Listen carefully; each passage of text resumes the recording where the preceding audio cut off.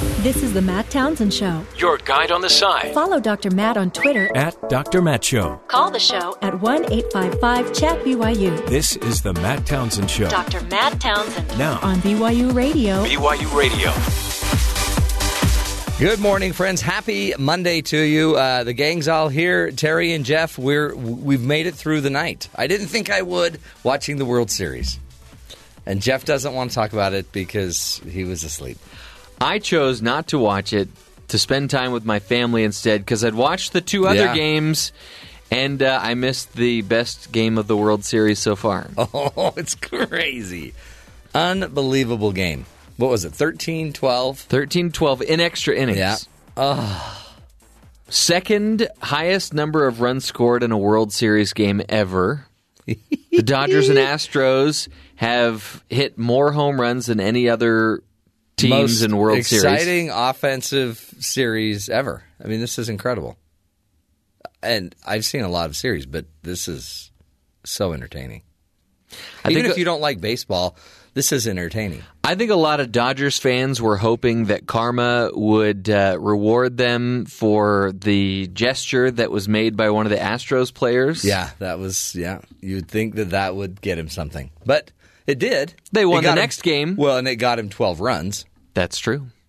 But that same hitter hit another home run last night. And then Altuve is unbelievable too.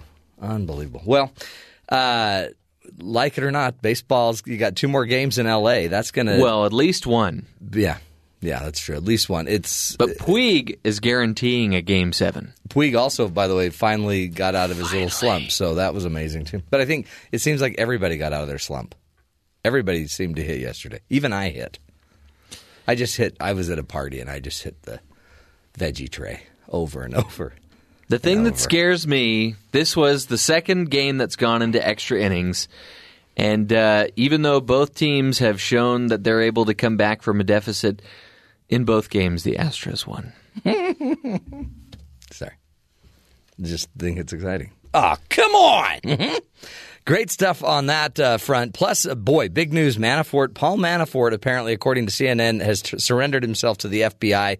Let's get to the headlines with Terry South. Terry, what is going on with Mueller's investigation? Not only Paul Manafort, but his longtime protege, Rick Gates, they were told to surrender to federal authorities on Monday. You were asking before we turned on the mics, how do they know these things?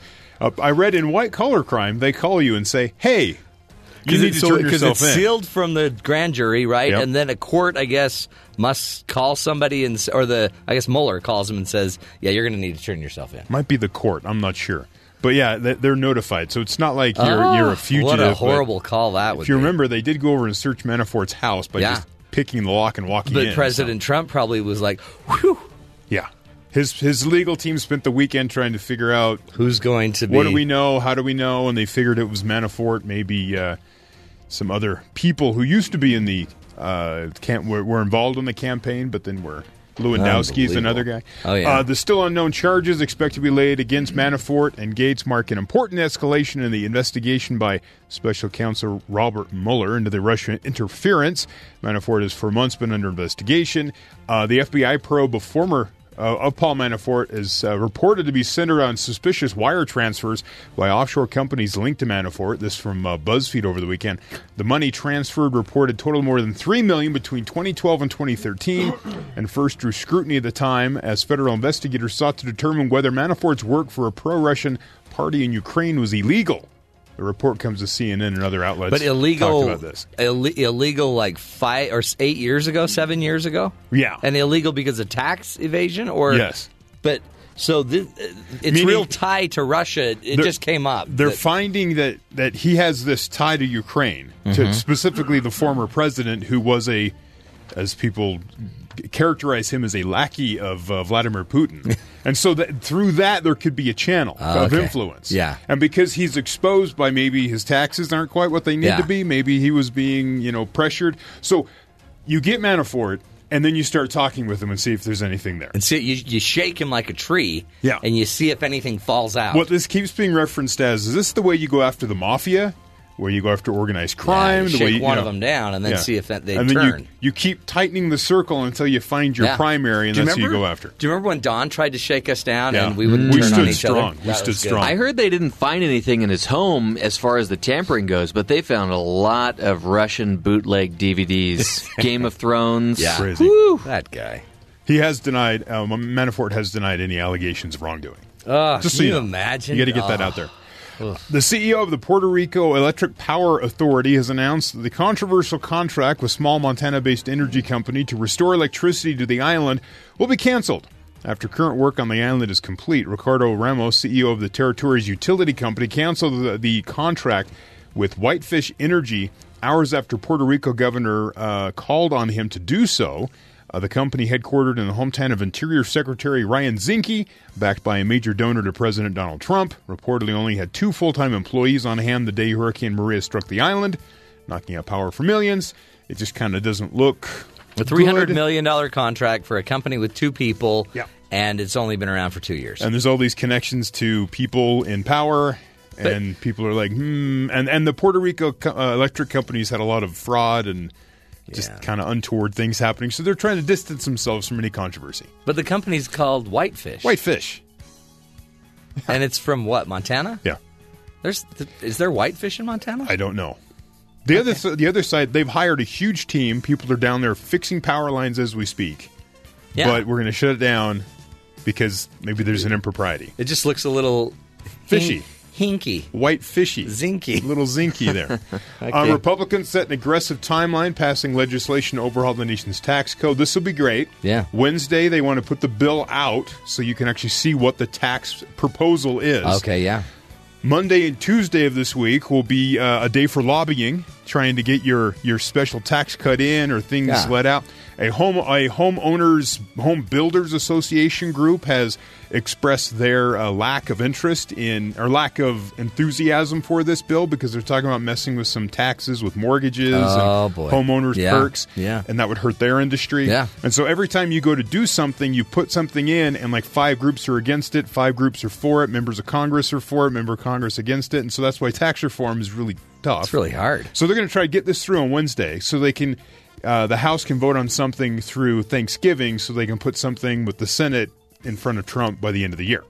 Wow. So fast. Let's do this. They're in a big hurry for this one because otherwise they start the next year with really no victories from Congress. Yeah, and then next year is going to be difficult because all these people running for election, and so you want to get that out of the way, but we'll see what happens.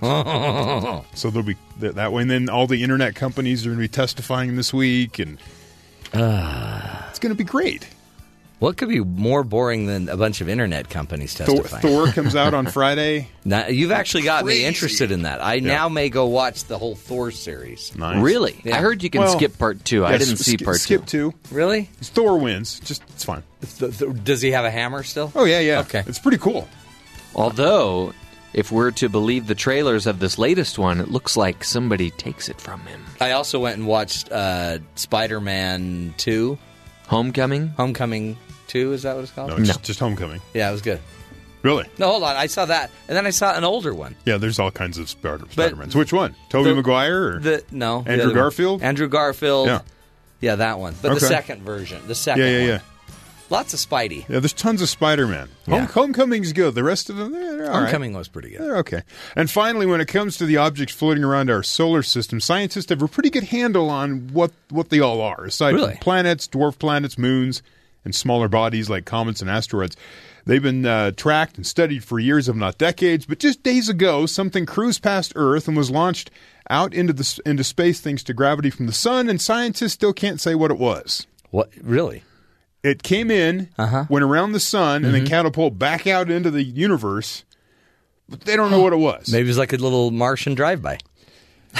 It seems from reading this article I found, it might have been a rock of some kind. But they haven't named it. They don't know. They're looking at it. They're trying to figure out what this thing is. Why don't we just want to admit it's a Martian flyby? Well, they're saying it was spotted by astronomers in Hawaii. It was careening through the space at a speed of 16 miles per second.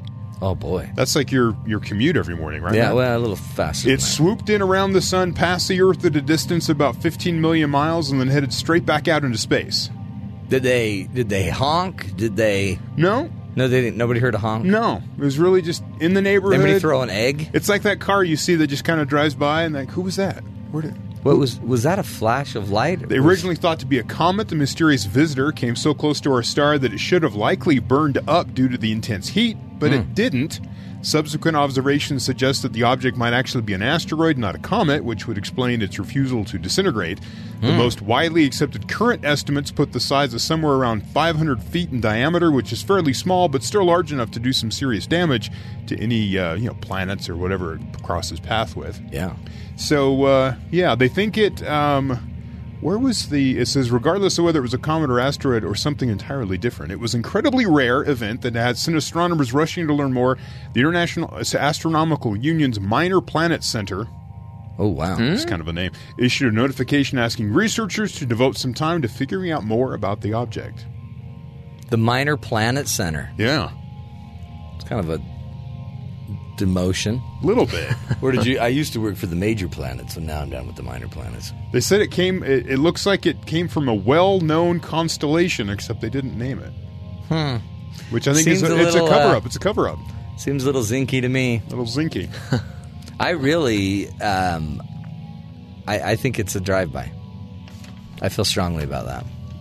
Is that a warning from some other... People are trying to fly by like, what's this Trump thing? All right. And then they just fly back to their galaxy. Like, whoa, that was weird. Did you guys see anything with Trump on it? It was really hard to see. We were going so fast. 16 miles a second. Man. Hey, I got great news, you guys. Oh, really? The Dodgers actually won last night? No. Game's still going. They totally Has lost. not ended yet. Lost by 1 point. But it was an incredible game. Boy, was that a game. And now I'm really tired. Really tired. I didn't watch the game. I do feel like somebody punched me in the stomach, and I can't focus. If you had watched the game, you would have felt worse. I'm glad I didn't in the end. Because it's just you know what I think it says, honestly? And I don't want to make you depressed, but I just think Houston wants it more. Oh, wow. Wow. Because Them are fighting worse. they kept going. I mean, I think the Dodgers... L.A. looked awesome. The Dodgers LA looked awesome. They've shown their intent with the amount of money they've spent. Well, but money spending is not the same as just Altuve's will. Right. Altuve, a 5'6" stud muffin, gets up to the bat and cranks it and ties. I mean, it's unbelievable. What about Yasiel Puig's blue mohawk? Is that intent? That was weird. And he was like 0-4, and then he finally cranks one. I just Everyone think was he cranking needs him. to get home. I think having his fans cheer him on will boost his confidence. Oh, I think the home game. I think it will go 7. I really hope so, because I don't think I'm going to be able to watch Game 6. I think it'll go 7. But no, that's not the news I wanted to bring up. So you've all heard of Ancestry.com, right? Yes. Oh, the DNA. Yeah. So my DNA's back. Oh, no. And I for Christmas last year, I got this tube to spit in. Oh, Merry Christmas. Now, wait a minute. I find it interesting that you're bringing this up right after an otherworldly story. I know. That's what made me think of it. How much Mongolian are you? You know what? Genghis Khan Zero, has a but huge influence on this. what I figured out is I am like 99% white. Yeah, I'm pretty Anglo. Is the other 1% alien in origin? No, the 1% is West Asian. yeah. I don't even know what. That may be the Genghis Khan. Maybe a little bit of Genghis Khan. Everybody's got a little Genghis Khan in them. See, when I got mine, I opened it and looked at it, and it's like I'm not just like it's like really white. Yeah, but see, I actually I have a little bit of diversity that I did not know. I'm 28% Scandinavian. Wow. I did not know that. I mean, I did actually because I've done my genealogy. But I'm 25% Irish, Yeah. which is why the words magically delicious Yeah. have always just resonated flow with me. forward. I'm 60-something% apparently Irish, and I Wow. don't have a problem with that. Really? Yeah, that was a shock to my family. Is that why you always bring up the Blarney Stone? I really don't. Okay. Yeah. I'm 21% Western European. Yeah. Just sort of that whole region. Mm-hmm. So, You're I from mean, I this could area. be maybe German. I could be from Liechtenstein. Could be. Who knows? I'm also 18% British. Yeah. Oh, yeah. And then this is the one that blew my mind. But it actually makes sense. I'm 7% Italian Greek. What's with the horn? Is that the universal there are Italian? Italian clowns. Absolutely. Yeah, there are. There are. There's some silent films of very dramatic clowns from Italy. Because I've always thought I had a little like olive skin. Like I always thought I had more kind of olive-y skin. I mean, then when I take my shirt off, it's just obviously white. Under the pasty exterior, okay. Underneath my pasty whiteness, my translucent skin that I could see my heart beating through. Did this tell you anything you didn't already know? Kind of, yeah. I mean, but it's why I love eating at eating Italian food. I don't want to name a name. Yeah, but because it's not really Italian food. Okay, it's just sort of fast food. But that's why I like it. That's why I really like Italian because I'm 7% Italian. Right. Sure. My wife keeps struggling with this. Why? Well, because you're like, how do they know? And I'm like, well, I spit in a tube.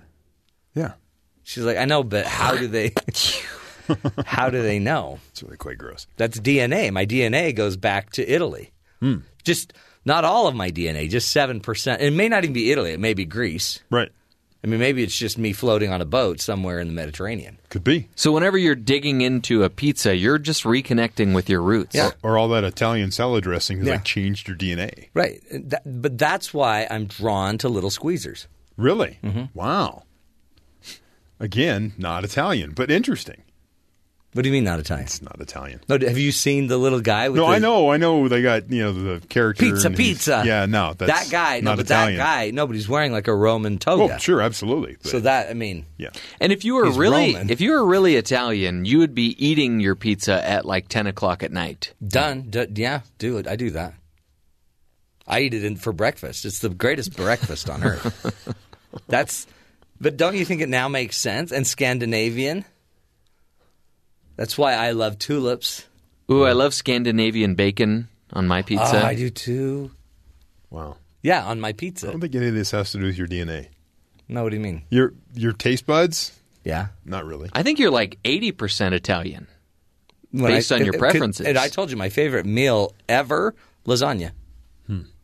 That's my little Italy right Don't there. you have more in common with Garfield at that point? Yeah. Okay. Well, okay. Do you remember when I thought that Greek song, you thought it was Italian, I thought it was Greek, and I'm like, that's not Italian, that's a Greek song. And we had this big argument about that. But that's probably because I'm torn, because 7% of me is Italian Greek, and I don't know which part's Greek and which part's Italian. I know we had Don Epa! Shaline. We had Don Shaline come in and prove you wrong. But what I'd like to know is what percentage Don is Greek or Italian. I may be maybe more Italian Greek than Don. Shaline, I'm thinking, is more Irish or, Irish. Don't you think? Yeah. But he went on a LDS mission trip to Italy, and he speaks Italian, so he's like, I know Italian. But I got it in my the blood. other side You is, eat Italian. Does he speak Italian, or do we just have no idea what Italian sounds like? He That's can right. say whatever he wants, and okay, that's Italian. Epa! There you go. Ever since I found this out last night, I've been yelling Epa more. What if Epa! we Opa! found out that this is from Turkey? Oh, well, that wouldn't be good. I love turkey, though. Oh, I love turkey. On pizza? Nah. That doesn't even sound good. Anyway, finding out about my ancestors. Some mix between Scandinavia and Greece. Somewhere in there is where I exist. There's a sweet spot called Matt Townsend. It's kind of a greasy Italian sweet spot. That doesn't make it sound very good. Hey, straight ahead, we're going to have Joe on the show. Joe is Joe in the Know. Joe's our Washington insider, and he's going to walk us through what's going on politically around Washington, D.C. Stick with us. This is the Matt Townsend Show, helping you get a leg up in life. Del mio cuore, le sussurro piano, sei la gioia del mio cuore.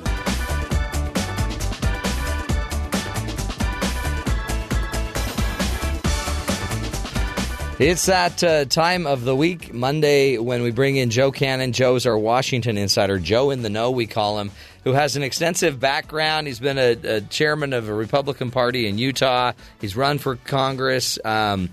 He's done it all, but we like to have Joe in just because he's a great thinker, has a great mind, and is in the know. He knows a lot of the players, or at least knows people that know the players. And we love him. And Joe, welcome to the show, my friend. Sorry about the Dodgers' loss last night. Oh, man. Well, I was in Houston last weekend with visiting my one of my children and 6 of my grandchildren, and we went to a game. We went to the Friday night. Did you really? What a Which game! was sad for me. Yeah. I wore my Dodger hat, and I was, of course, maybe a 0.001% minority people in the stand. It's incredible. Last night, I bet you didn't get to see it, but it was crazy game. I've never seen more hitting in my life. It was just incredible. No, I mean, yeah, the score was amazing, but if I weren't so all in for the Dodgers, this is one of the best World Series that I can personally remember. I mean, 2 really good teams and with a total heart. I mean, they're just killing themselves. Yeah. That's why, honestly, it's more fun for me probably because I was never all in for any team. And now I like Houston because of helping the Hurricanes, and everybody, T-Mobile's giving money for every home run toward all of the hurricane victims. But I don't know. It's easier for me. You guys, you and Jeff are always mourning and sick. Well, there's a lot of empathy for Houston. You got to say it. This would be their first World Series. Yeah. I mean, there are all kinds of, the flooding was really obviously captured everyone's imagination. And they're just like a bunch of fun-looking guys. Yeah. I don't know. And doesn't Nolan Ryan... years for the Dodgers. Nolan Ryan's, isn't he somehow connected with the ownership of the... So, I mean, all of a sudden, Nolan Ryan may get a World Series. Yeah. Slow and steady. Hey, Joe, what do you think about Mueller indictments coming down? And now, apparently on CNN, they're saying Paul Manafort and Rick Gates have been indicted. They're turning themselves in. Where does this take us? I didn't hear about Gates. I guess I've missed that. Most of what I've seen this morning has been about Manafort. Well, you're not going to assemble a team of really rock star criminal investigators and not come up with something. Yeah. That's just a fact. And you can come up with all kinds of things. Scooter Libby, who I do know pretty well and have great regard for. He got tripped up in some kind of technicalities, completely unrelated. Not completely unrelated, but not the heart of what the investigation was about. So if you start looking into someone's life, especially someone who probably does have issues, you're going to find something. Is any of this really tied to Russia, or is it kind of, you tell me as a lawyer too, as you start investigating somebody in one area, Russia, eventually it sounds like it kind of led more to to other deals he had with Russians, but then maybe more tax evasion and hiding money. So that doesn't it really turn into a different thing? Yeah. I mean, this could be, I don't think they've actually released yet exactly what it was, but, it looks like it might be some money laundering issues, some tax issues. One of the points that some people are making, though, is that the FBI doesn't go after single people. They're looking for a broader play, yeah. A broader net, A. B, it's not too likely. I know a lot of your listeners are going to disagree with this, but it's not too likely to end up on the things that are causing all the political stirring. There's, for example, there's no crime with talking to Russians about politics, apparently. So you got allegations both for Democrats and Republicans on that one, but they're looking for real crimes of real statutes, some of which are very narrow, but they fit into an overall architecture of looking at sort of a set of people, not just one. So in my perspective is this is the first step, probably in a lot of indictments. And then I guess tell me the legal side of this is, I mean, once you're indicted, then it's like, okay, Paul, if you want to make a deal with us, you're going to have to talk or turn or give us other data or information on someone else. Oh, that's exactly what will happen. There very, very, very few cases like this ever go to trial. Especially the initial indictments are aimed exactly at what you're talking about. Okay, yeah, let's get Manafort and his business associate Gates in, and this is the beginning. What Winston Churchill said about Dunkirk, it's not the end, it's not the beginning of the end, but it might be the end of the beginning. And so we might be seeing the end of the beginning here, but it is all around the beginning. It's not even middle. I mean, yeah, there are going to be negotiations. There are going to be more people. There are going to be more claims. I mean, more indictments, and all of those are going to be rolling up to something. And I don't know what. I mean, yeah, I don't know. I don't know if how much you've read on this, but also you hear the White House talking more and more about the fact that really the real Russian scandal was Hillary Clinton and the uranium deal and all of the goings on with purchasing, who paid for the dossier that was again the kind of the anti-Trump dossier. Is any of that going to stick here? Does any of that really matter? Well, I don't know, but some of it might matter. I mean, even in the current investigation, Mueller's announced that he's looking at Podesta and what role he may or may not have had in all of the Russian stuff. So that's already teed up. I haven't heard anything specifically about the uranium deal or the dossier deal, but there's a lot of tangible, actual evidence there. I don't want to necessarily call it evidence yet, but a lot of tangible stuff that you can get your mind around. And Mueller might decide that he wants to show that he's really is nonpartisan. I don't know where that'll go, but Podesta's already in the investigative loop right now. Oh wow! And then I don't know what's going to happen with the other two sets of allegations. But I guess it should be bipartisan, right? I mean, it should. I mean, if we ought to find wherever this leads, any candidate or any party that played with the Russians needs to be exposed. Well, yeah, played with the Russians or did other things that are illegal. I mean, it happens that the sort of the shaded area of the Venn diagram here is Russia. But as we mentioned earlier, lots of things about dealing with Russia are not necessarily illegal. They might be wrong in a sense, but so yeah, Mueller and his team are pretty sophisticated people. They've gone after criminals in the past, and that it's not going to be, well, you don't know, but Al Capone went down for a tax charge. I mean, there are sometimes really bad people or bad things. You get tripped up on some of the simple smaller stuff. Areas of the law, but the FBI gets in the olden days, they get their man, and new days they get their person. That's right. And I guess that's a good segue to tax reform. This is why they got to simplify the tax code so Capone wouldn't get caught up on it. Right? So, well, I think this tax code is probably not going to justify tax evasion.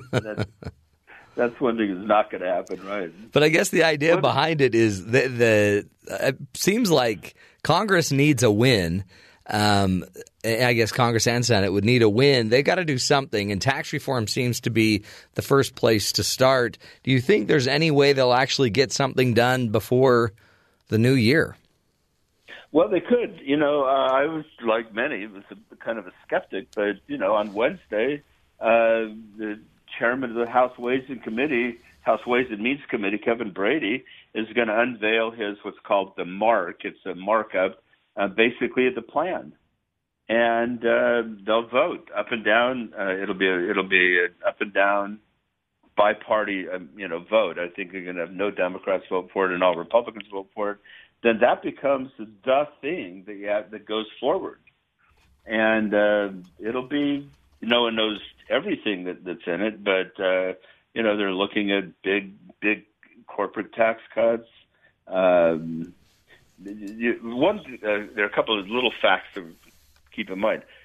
Under the budget rules, so in order to get this done on a party line vote that doesn't involve a supermajority in the Senate, they have to play by this budget resolution rule.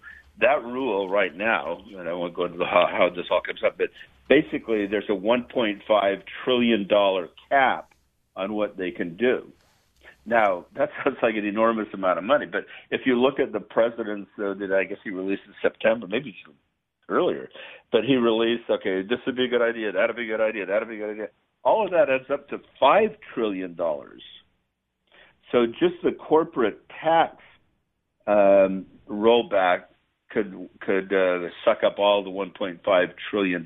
So one thing I think in the background of all this is that you're going to end up saying, obviously, I'm not an expert on most of the stuff you asked me about, and this is one of them, but what you might see is a whole series of things that are phased in and phased out over a period. So you've got this trillions and trillions of dollars overseas, or maybe it's hundreds of billions of profits overseas that companies don't want to bring back in because they're subject to a 35% tax rate. Well, you could have like a one-time, and I think you will see something like this, a one-time, maybe it's a 10% tax for X years, and then people repatriate those money back.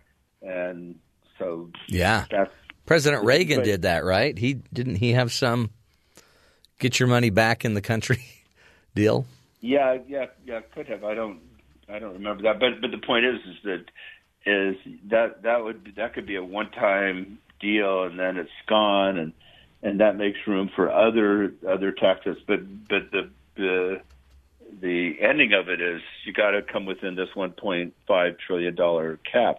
One interesting fact, people talk about tax cuts for the rich, and I'm not sure what constitutes rich, but for people who make $100,000 a year or more, so that's about 20% of the population, pay about 95%, 90, it's about, it works out about over 80% to 90% of the taxes are paid by, maybe 20%, 15-20% of the people.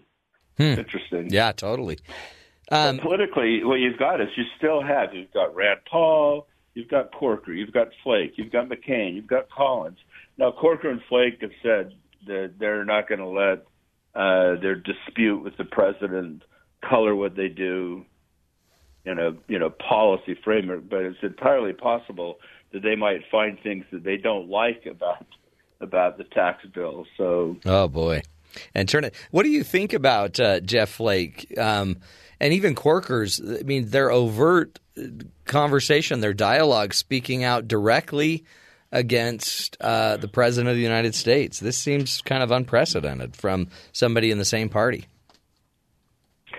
Well, let me just focus on someone in the same party language. There are lots of people who think that they're not all in the same party, and I think that is where Corker and Flake are coming from. I think let's focus on Flake a little bit. He's probably more interesting to most of your listeners. I mean, he's LDS. A number of people I've listened to or talked with characterize his speech on the House floor, which, by the way, those floor speeches almost never get any attention. Right. This one riveted people. And anyway, I heard lots of my Latter-day Saint friends characterize it as like a conference talk, just kind of, and some of my non-LDS friends were very moved by it. So it was a cry of the heart from a guy. But it's interesting in his case. It's very interesting because Flake, I think, predated the Tea Party movement, but people, when he was in the House, he would clearly have been part of the Tea Party-like caucus. It was very, very conservative. He moves to the Senate, and possibly this has to do with representing the whole state and not a particular district. Yeah, I don't know. I haven't followed his career intimately, but he believes that in this new world he couldn't get reelected, and therefore he just, I think, decided not to run again, and B, to use that as an opportunity to say, hey, there's a problem here. Try to illuminate the problem. And a lot of what he talked about was the manner of dialogue and how his view of President Trump's limitations. But no, a lot of people thought it was a very moving speech. Got all kinds of press. The New York Times did a very big piece focusing on Flake's Mormon roots and how a lot of this came out of his personal religious faith view that he was being true to. I mean, that's amazing, really. And walking away, just being done with it. Does any of it matter to the party? And will President Trump's, the person he's going to back, are they going to win? And what does it do to have a party so divided that, like Corker, for example, is saying it's time to get out the daycare. The daycare needs to be watching the president more closely. Well, there's all kinds of speculation on that because, as I say, to say there's a party, you've got a very strong force within the party who's aiming to disrupt the establishment part of the party. And that's not just Steve Bannon. That's local Tea Parties or their remnant of those Tea Parties. This kind of gets to the division. Stripped of everything else. Senator Flake is an extremely decent person, acting out of motivation, his religious motivation, saying basically, I'm not going to change so I can get elected. A lot of that has nothing to do with Trump or the Republican Party. Arizona has been moving from red to blue. It's purplish now, and he's not going to. Flake can't hold all those positions to get enough Democrats and enough Republicans to vote for him. So he's stepping down. It's not. But that has a lot more to do with the local politics of Arizona, I think, than does Corker. I don't think Corker needs to step down. He is, but I don't think he needs to step down in his state. That's going to be a Republican seat. Yeah. Unless it's not. Unless an odd person gets nominated. Does it scare the president? Or does he just assume that they'll be able to fill these seats up with like-minded people? I don't know. I don't know.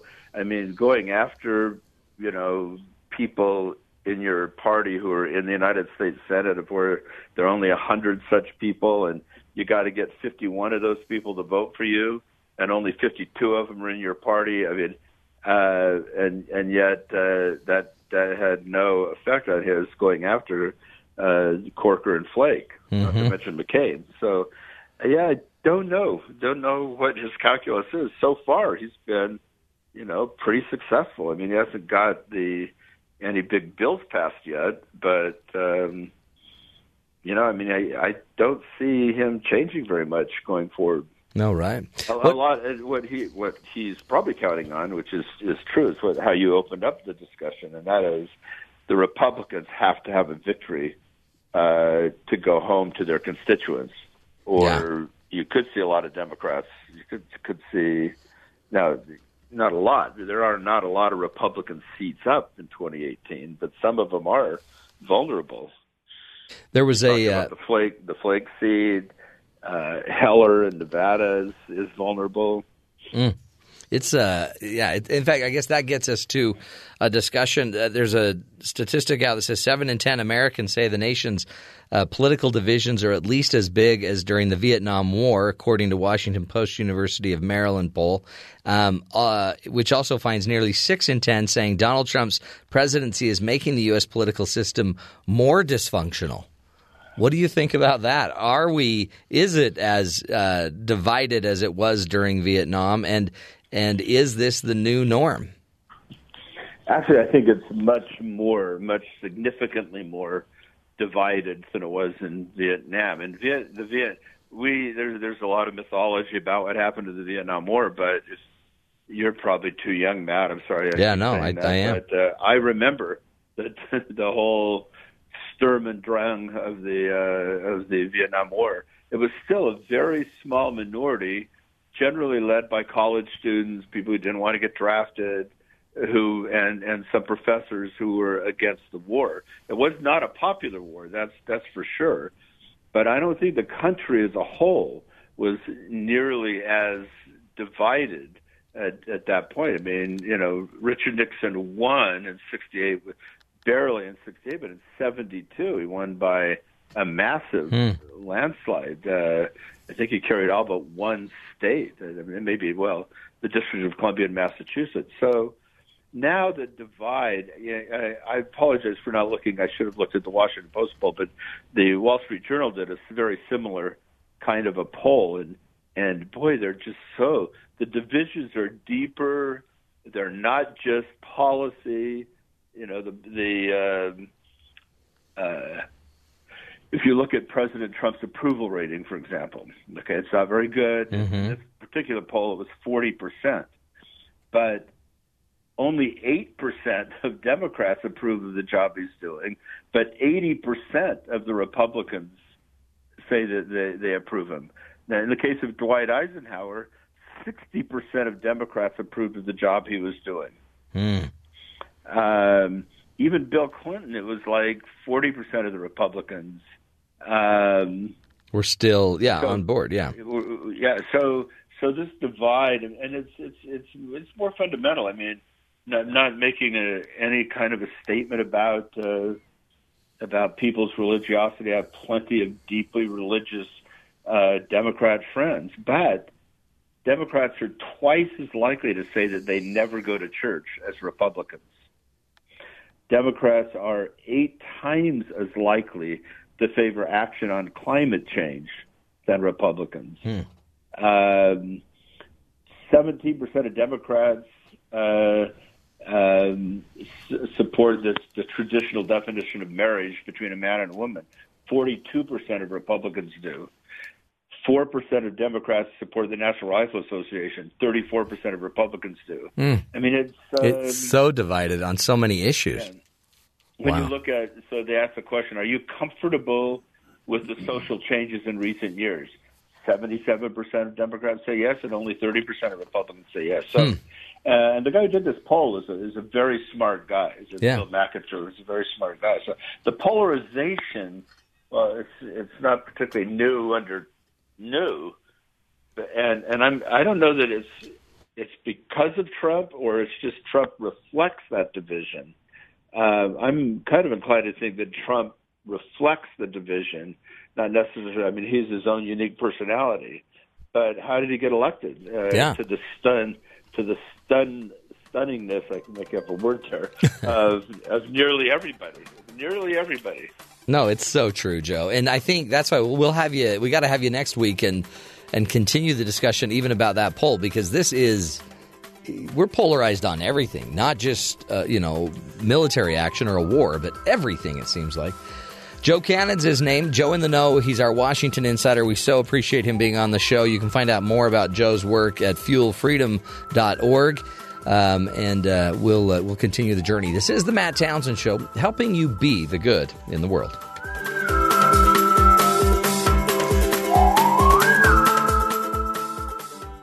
What's the matter with you, boy? You too stupid to do what your coach tells you? Because life doesn't come with a handbook, you need a coach.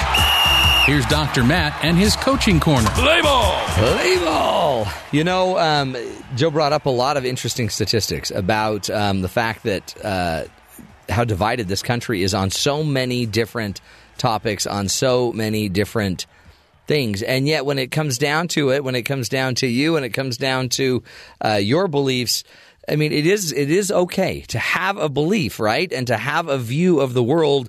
It's just each one of us, I think, could still open up our minds, open up our hearts to try to understand more the opinion of another. And again, it doesn't mean you have to agree, but it does mean that if we want to make a country work, if we want to make our politics work, we do have to at least be open enough to listen, to hear, and to let something in. Remember, you can't meet a need that you don't understand. And just because I understand what you need doesn't mean I need to meet it, is a basic rule, I think, for all of us when it comes to this divisive political world we live in. We're going to continue the journey with helping all of us through this crazy political time. We'll be here Monday through Friday, 9 to noon Eastern time, to help you get the insights you need. But it won't matter if you don't take home your learning and try to start listening to more and understanding more of the positions of people around you. This is the Matt Townsend Show. You're listening to us right here on BYU Radio.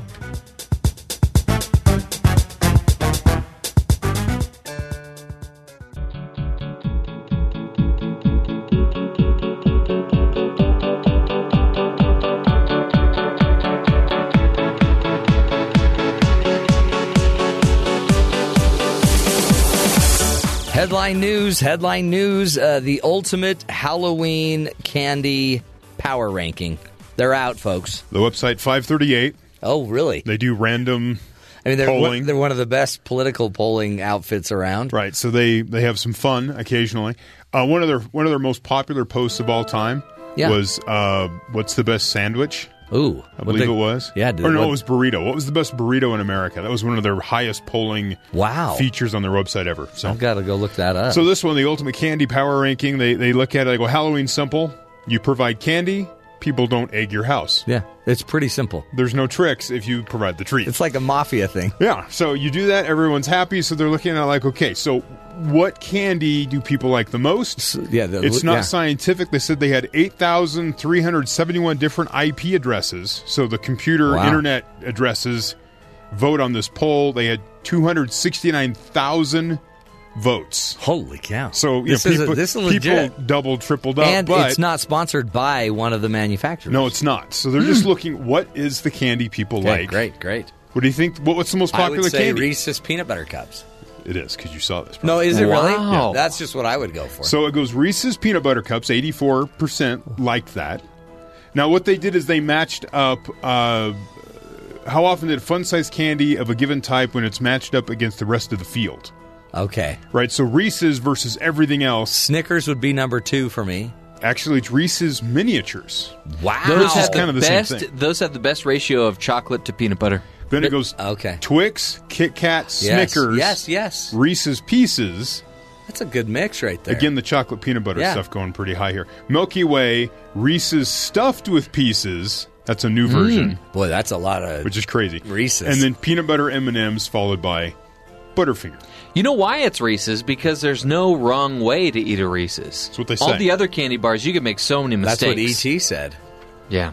Do you have any problem with... No. Actually, he said phone home. Yeah. Oh, that's right. Yeah. But how did he say it? Phone home. That sounded more like a the grandma? older version of E.T. So I'm totally in alignment. By looking at the list, it what's looks like... bottom of the list?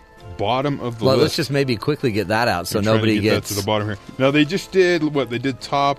Oh, the pages stick together. Like, they went to 86. Where's Fifth Avenue? Where's Butterfinger? The bottom, Butterfinger's 10. Ooh. So here you got Good and Plenty at 86. Nick L. Lip, I'm not even sure what that is. Boston Baked Beans, Chiclets, Super Bubble. Chiclets? Root Beer Barrels, Sugar Daddy. Those are the ones that are always at the bottom of the bag. Yeah, Tootsie Caramel Apple Pops, those are gross. Strawberry Bonbons, Sixlets, Ring Pops, those are the bottom candies. Okay, so if you want to avoid mayhem on your porch, if you don't want your pumpkin kicked in, no Good and Plenties, then you ought to start with the Reese's. Don't do my neighbor and have the pencils. Oh, yeah, don't do that. Or, no toothbrushes. Yeah, come on. Great insight that you only get from the Matt Townsend Show. Stick with us, continuing the journey. What is it? BBC. It's up next. This is the Matt Townsend Show. Your guide on the side. Follow Dr. Matt on Twitter At Dr. Matt Show. Call the show at 1-855-CHAT-BYU. This is the Matt Townsend Show. Dr. Matt Townsend Now on BYU Radio. BYU Radio.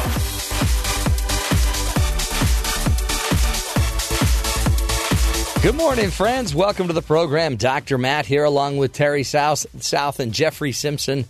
We're gathered, we're here, we're recovering from the World Series, and we're celebrating candy corn. Candy corn!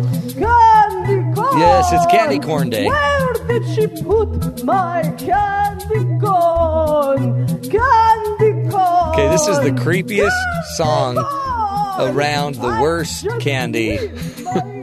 No offense, Terry. I love candy corn. Terry can't get enough candy corn. Okay, can't you, when you eat a candy corn, does your heart rate not go up? Like mine No, you elevates. You eat just a few pieces. You don't eat the entire bag. No, just a few pieces elevates my heart rate. Nah, it's fine. I could eat a Kit Kat and it won't elevate my heart rate. Interesting. But candy corn. Anyway, it's Candy Corn Day. You know, candy corn in the late 1800s, George Renninger of Wonderly Candy Company created this colorful confection to celebrate the beauty of corn, which, by the way, we do not do enough of. Celebrate corn? Yeah. I went in a corn maze on Saturday. Did you now? Yeah, it was great. That's How do funny. we not celebrate corn enough when corn is in practically everything? I know it's in everything. That's why we should celebrate it more. But we don't. We just, we just eat everything with corn syrup and, tortilla chips. Right. But nobody thinks, hey, I'm so grateful for corn. We need to celebrate it. Can you imagine if we didn't have corn? What would we eat? We'd have probably just puffed rice. We'd have rice syrup. But at least that will Rice milk. snap, crackle, pop. Yeah, well, let's someday celebrate them. the great threesome. Candy Corn Day is it's something we're all going to want to celebrate, even if you don't like the candy corns. And sure, they get a little stale as they sit in the jar and nobody wants to eat them. If you add a wick to it, then it turns into a... Candy candle. Yeah. A handy candy candle. Should be in every 72-hour kit. Absolutely. Hey, by the way, just in on CNN, I saw Paul Manafort turning himself in. Really? It's official. He did his. You don't mess around with the Russian bootleg DVDs. It's like jury duty. You just show up. So you really will be arrested if you're watching Russian bootleg DVDs. I live there. I know what's going on. I may or may not have come back with some. Well, I sure hope not. That's why I said may or may not. Right. So now you'll never know. Except you have watched every movie on the face of the earth. Confirm nor deny. Yeah. Interesting. Let's get to the headlines with Terry South. Terry, what's going on that we should be paying attention to? Special Counsel Robert Mueller on Monday filed at least 12 federal charges against former Trump campaign chief Paul Manafort and his business associate Rick 12 Gates. charges. Wow. Along with several laundering charges, not like clothing, but money. Good. The pair were hit with federal fraud-related charges of conspiracy against the United States. Perhaps at the forefront of everyone's mind is the possible Manafort flipping on certain anybody. principal individuals. The rumors began last summer when prosecutors warned Manafort he was a potential target in the investigation, igniting speculation that Mr. Manafort might try to cut a deal to avoid prosecution. This side of the New York Times. Trump's lawyer has dismissed rumors that Manafort would or could offer damaging information on the president, while Trump's close friend Roger Stone said of Manafort, he is not going to lie. You know, what's weird about this is because everybody touts the president's business savvy. The president does, yes. Yeah, but it seemed, it kind of got him elected because everyone's like thinking he knows how to fire people. But it seemed like TV show, yeah. Maybe he shouldn't have hired Manafort ever. Well, and that's telling because when this started coming out, one, he was ejected quickly from the campaign. He hardly and then was anything. And even though he was the chairman and the campaign, he was in Boss, charge, yeah. CEO they called him. He he really didn't have that big of an influence. He didn't do much when he was here. There was a lot of that kind of talk coming Why did out you of have him, though? people involved with the campaign. So it's kind of they're trying to. It's got to be distance scary, themselves. though, to think one of your people's been arrested now. Indicted on 12 counts. Yeah, he was in that adoption, not adoption Russian meeting. Remember that one? So, yeah. We'll see what happens. President Donald Trump's approval rating has plummeted to an all-time new low in a NBC Wall Street Journal poll, with just 38% of Americans approving of the job performance of the president. According to NBC, the number marks the lowest in modern times for a president at this stage of his presidency. Trump's best numbers in the poll, however, come on the issues of economy and the recent hurricanes. Nearly 50% of Americans approve of how Trump handled Hurricane Harvey and Irma on the U.S. mainland. 42% say they approve of his handling of the economy. It seems high. Yeah, it does. Anyway. We'll see how that goes. That's Speaking of the economy, one of the big factors and indicators of the economy they look at is housing. Yeah. There's some issues with housing right now. Right. It says despite rising home prices and growing economy, U.S. homeowners' mobility rate is stuck at a 30-year low as many opt to stay put rather than move to pursue job opportunities or trade up for some more space. Americans aren't moving in part because inventory levels have fallen near multi-decade lows and home prices have risen to record levels. Many homeowners are choosing to stay and renovate, in turn making it more difficult for renters to enter the market. There's no houses because people aren't moving out and moving on. Right. The stagnant housing market means people aren't moving to places where they can get better jobs or within their own metropolitan area to get closer to the jobs or better schools for their children. The lack of new home construction has helped create a bottleneck in the market in which owners of starter homes aren't trading up to newly built homes, which tend to be pricier, in turn creating a squeeze for millennial renters looking to get into the market. Oh, yeah. Economists say baby boomers also aren't in a hurry to trade in the dream homes they moved into in their middle age for condominiums or senior living communities because many are staying healthy longer or want to remain near their children. You know what? That is so funny because I'm having that very problem. You're like, do I move now? Do I would wait? love to have a smaller home, maybe on wheels that you could pull behind your truck. You want a tiny house? You're not quite there. I also don't have a truck. That's true. You could get one. I know. I think I'd look really good in a truck. Except the way you would do it is you go to, like, say, 4 Ford dealerships and then buy a Chevy. Yeah. And then you would immediately regret your decision. And then I wouldn't buy the car. I wouldn't even buy the Chevy. That's how your auto purchases have been I going. would just lease it for 4 years. Right. It'd be great. Finally, because I thought this would be a little awkward for us to discuss here in the workplace. Okay, yeah. This out of USA Today. 7 signs your coworkers don't like you. Ooh. Awkward. Yeah. That went really weird fast. Okay, let's get into this. It says being able to recognize the warning signs may help you to change the things that have made you an outsider. I'm going to check my list here. Here comes the tough love, as the article says. Okay. 1, you're invisible. Oh, totally. Probably the clearest sign that you're not well liked is that people don't want to talk to you. They see you and go the other way, or they don't see you at all. They just walk right by. You know what's funny? My people like to talk to me, but no one else in the building does. That's weird. Really? Invisible. Check. Got it. If you try to engage your coworkers in conversation, they simply make eye contact, or don't make eye contact, and just breeze by you in the hallway. They snub you? They snub you completely. Twice. I'm going to check that twice. You're the talk of the office, not in a good way. Oh. I don't think so. No one's talking about us. Are your coworkers whispering about you? Do they have nothing nice to say? Do you find yourself the source of hushed talk or nasty gossip? Red rum. Yeah. Red rum. You might have a problem. Number 3, you're getting bad body language vibes. Yeah. Whoa. Yeah. Like somebody starts gyrating or something? Shimmying. I had somebody shimmy in front of me the other day. I'm like, what the? Have you noticed your coworkers rolling their eyes or even sneering when you speak? Maybe they move away from you in the break room or speed in the other direction when you come down the hall. I thought that was just because they were like college students, but no, apparently it's me. Yeah. That's because they're always giving me stink eye. Number 4, you're always in trouble.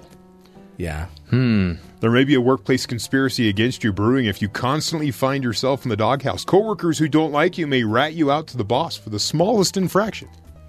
That's why I like having Terry here, because then I can just always send Terry on. Throw him under the bus. And you're like, oh, it was him. 5, people don't seem to trust you. Yeah. Are you constantly being questioned? Is management constantly looking over your shoulder? Mm-hmm.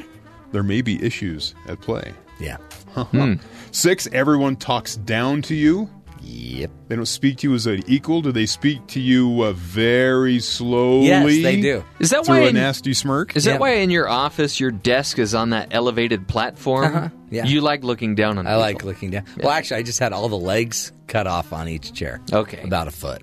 Yeah. Says generally, if they're condescending to you and you feel things are more demeaning than normal, you may have a problem. I don't know what demeaning than normal would mean. But Yeah. What is normal, really? And the 7th one is you just generally feel unwelcome in the workplace. That's probably a good sign that people don't like you. Wow. You know, there are several things that you can do to not have to deal with any of this. What's that? Well, just work on the Matt Townsend show. So come in at like 6 in the morning. Yeah. So one's nobody's even here. so you don't have to see anybody. Yeah. It's such a and good then time. kind of duck out early. Yeah. And again, you won't have to see anybody. You know what I do too? I just go in my office and you shut the door. If you shut the door, a lot of people won't. I mean, there's still people that don't get what the door means. But I always walk in. You always walk in. And then there's others that walk in and then they stay. Well, and you would think with my lights out and me and all dark in one room with me just sitting in my chair, you'd think they'd get the hint. Well, they need some private, quiet time here. You would think the trap door would be a dead ringer for, I don't want you in here. Right. Well, plus the red rum thing. So that could be just a little helpful tips. Just in case maybe the workplace isn't as friendly and welcoming as you think it should be. Maybe some of these things are happening. Well, are you trying to say... Are you trying to say something? No, I'm just... Thought this would be a very healthy exercise. Because I look at my checklist and I mean, I really nailed it. I feel like I... Wow, number 4, you're always in trouble. Yeah. There's all kinds of indicators like 10 there. checks on that one. Wow. You know who is not in trouble? Jeff Bezos. Why? He leapfrogged Bill Gates again for the title of the world's richest billionaire. Really? Mm-hmm. He's one rich dude. Yeah. Boy, that's some pretty tepid clapping. That's great. I mean, the guy's a billionaire. Yeah. He owns 80 million shares in Amazon. He's going to end up owning a town called Amazon if they win the bid. Well, I have a feeling they won't. They're going to go to a big city. I know. You know what? It seems kind of weird because in the running are cities like Pittsburgh, Chicago, New York, somewhere in New York, Philadelphia, I think, or somewhere. Yep. What about the West?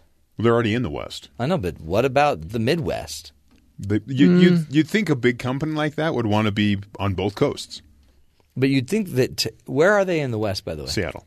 Mm-hmm. You'd think that, by the way, going to some big city, you could tip it over. You could mess up their entire economy. A big city? Yeah. Yeah. Don't you think? I mean, it seems like it's a dangerous... What would they do in a small city? They would make the economy. They would absorb the city, That's true. But they need the people, and that's you have to be in a population base that will supply you with the people who have the training you need. You know what, though? People will move to wherever Amazon is going. That's why the housing market in Seattle is so crazy, is because people are moving from all over the world to work at Amazon. Right.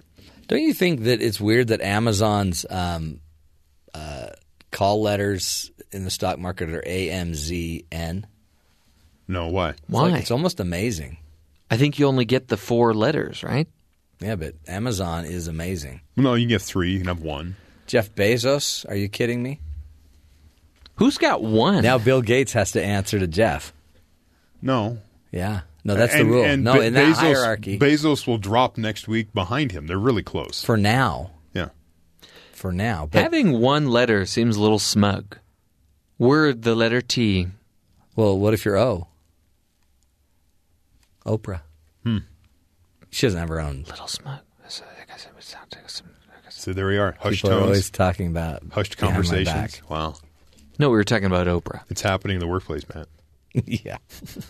Something's happening. Okay, we got to just revisit the Super Bowl. I mean, the World Series. The what? The Super Bowl? What? Well, by the way, we could revisit Justin Timberlake at the Super Bowl. We're going to, apparently. What do you think about that? I think That'll it's be great. Sure. He's a great entertainer. And he's best friends with Jimmy Fallon. You may not like the music. Why? But if you want someone, he did the ESPYs. ESPN has their own award show, but he was the host of it, and he did some comedy, he did some dance, he did some singing. Yeah, he's funny, and it all just sort of works because you can get up there and be a masters of ceremony. Some people get up there and they can't sing, so they just come out and tell some jokes. Maybe they're not very good at telling jokes. You need to have it all. He's got it all. Yeah, and Janet Jackson won't be with him, so it's all good. Maybe yes. It's all safe. Oh, great. Kid-friendly. Yeah, the last thing the NFL wants is anything like that again. Yeah, the NFL can't handle any more controversy. No. That's why I think Major League Baseball is finally going to move ahead of the NFL as the most loved sport of all time. When? Right now. No, right now it is. Okay. If you watched last night's game, did you watch it at all? No. Are you kidding me? No. I was busy. Terry. I had things to accomplish, work to do. One and then of I went the to bed. greatest I get up offensive games in the history That's what I read. of World Series-dom. Almost 30 runs scored. Yeah. The record is 29. They got 25. There you go. They were cranking it. It's great. And exciting. Except it went till what? Midnight Eastern? At least. That's a little, Midnight 30 Eastern. Yeah, that's past my bedtime. I got to go. I know, but you don't live in the Eastern. No, but even here, I get up early. I've got to get up. I got to go to bed. But if you love sports, as I know you do. Sure, I'll read about it tomorrow and see all the highlights. It'll be great. Oh, boy. That's just not good. I feel bad for your family. I used to produce morning sports radio. I couldn't actually watch the sports I was talking about, but there's plenty of coverage, so you could basically get the gist wake of up what in happened. the morning and just get it all in. That's interesting. I stand up during every show, but today I feel like I need a seat behind me just in case I don't. I might pass out. No, you don't. You look lightheaded. You look like you're all flushed and your shirt's off. Why does his shirt always come off? I don't know. It's weird because it's kind of chilly in this studio today. Right. But he always takes his shirt off. I'm not kidding. This has been an exhausting. Like every describer or every word that people use to describe this World Series has been exhausting. That's everything you see online, exhausting. Yeah. No, I mean, there's other things that are more exhausting. Like, for example, have you ever watched a White House press conference? I used to. That's because they were exhausting. informative. I've just stopped. Because, That is exhausting. Yeah. But watching this game, it's different for you because you had this incredibly strong favorite. And if you're a Dodgers fan or a pure Houston Astros fan, this would be exhausting. But I just think it's way fun to watch. Yeah. You don't have a dog in the race. Don't call them dogs. These are people. These are human beings. You've seen how they true. bark when they get a home run. That's amazing. And then they hush the crowd. Yeah. They run around hushing the crowd after they hit a home run. Don't forget the bat flip. Wait, is that what they're doing? Cody Bellinger hushed the crowd. Oh, is that what he did? I saw him doing that. I didn't know he was hushing the crowd. Yeah. Weren't they already hushed because they were in Houston? He's just telling the haters to be quiet. Yeah. Hey, you can hate all you want, but I'm bad to the bone. At least he wasn't, He's out of his slump. At least he wasn't stretching his eyes calling that was totally a Japanese pitcher a little Chinaman, which didn't make any sense. Totally inappropriate. Right.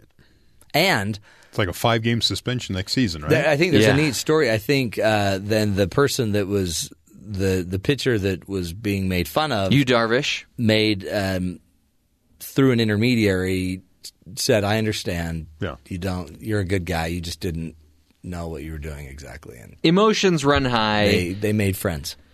It was kind of neat. Yeah, because it's just people being kind of ignorant, and he just said, "Why hold a grudge? Move on. Let's hold. Yeah, I'll show you when I pitch against you. I'll put one in your ear. Don't worry about it." And he very well may. If this goes to a Game 7, I think he would be the Game 7 pitcher. Oh, this is exciting! It's almost as exciting as our next guest, Brian Tracy, one of the greatest kind of business speakers around. major motivator, major motivational speaker, is going to be up next. We will be revisiting an interview I did with Brian where we will learn to think and act like the most successful people. Some basic skills for all of us that need to pick up our game. This is the Matt Townsend Show. You're listening to us right here on BYU Radio.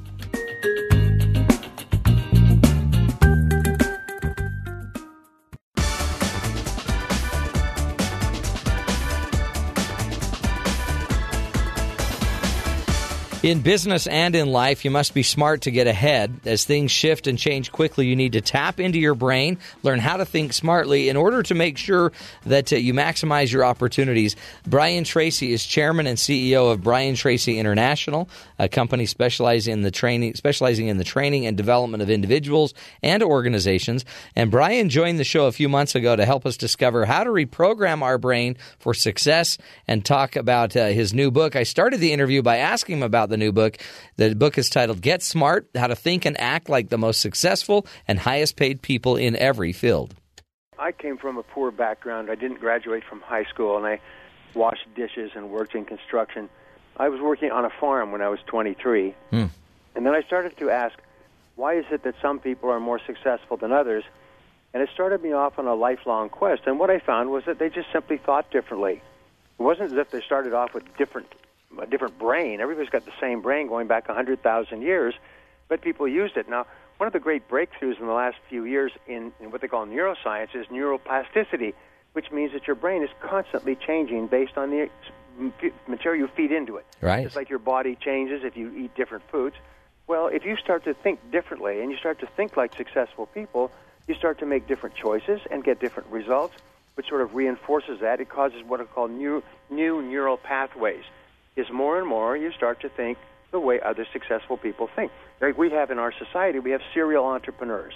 We have people who start business after business after business. Richard Branson has started 82 successful businesses.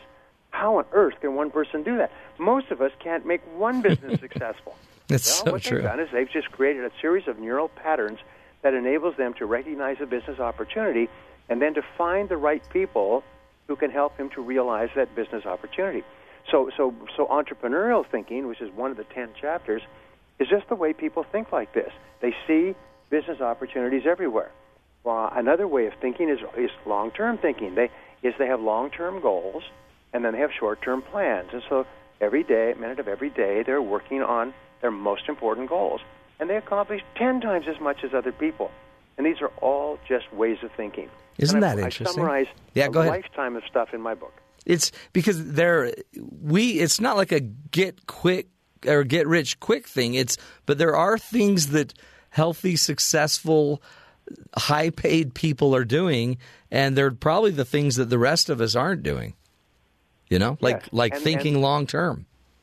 Yes, exactly. Well, like in business, for example, they've spent millions of dollars to determine the reasons for business success and business failure. And what they found is it all boils down to one thing. Businesses are successful because of high sales. Businesses fail because of low sales. And everything else is commentary. Everything else leads up or leads away. And so what do successful businesses do from IBM all the way down is they focus on sales all day long. Right. What do most small business people do? They play with their internet, their phones, and their text messages all day long. The average small business owner spends 11% of their time in actual sales and marketing, and the other 89% of their time doing stuff that does not contribute any revenues to the business. And then they wonder why they're struggling all the time. Yeah. Well, the answer is go out and talk to customers all day long. What? I don't want to do that. I'm too busy making the widget that I don't have time to go focus on my sales. Yeah, and I'm too busy sending an email. we say social networking is social not working. It's so true. It really is. And that seems like a no-brainer, Brian, but it's do it. I guess that's the thing is these are thought patterns that I guess we could eventually create these new neural pathways to, but I've still got to go do it, don't I? Yep. I one of my clients started with two guys on a kitchen table with an idea. And they'd all been fired from a company, but they still had the customers because they'd sold the company in business services. So they said, what are we going to do? And they said, well, let's start a new company, selling the same services, and go back to the customers that we had sold to and have them come to our new company. And so they got around the kitchen table and they saw how we do this. We'll all go out and call on them. And they did. Today it's got a $4 billion business with 4,000 employees nationwide, flies around in a private jet. And I asked him what the secret of his success is, calling on customers. Oh, man. Jeez, yeah. That's so deep. It seems like, anyway, yeah. That's one chapter. Right. That's one chapter. But we find that one small twist in your thinking can totally transform your life. One of my favorite chapters is called goal-oriented thinking versus reaction-oriented thinking. Is people who are goal-oriented, who are very clear about what they want to accomplish, and they have plans to achieve it, and they work on them every day, automatically accomplish 10 times as much as people without goals. And when they did this recent study on rich people, they say 85% of rich people have one big goal that they work on every day. Only 3% of poor people have a big goal, and they don't work on it all the time. So you just have to decide. Do I want to be a rich person or a poor person? Well, if you want to be a rich person, no guarantee you're going to become wealthy, but at least you're going to make a lot more money than if you do the things that poor people do. Right.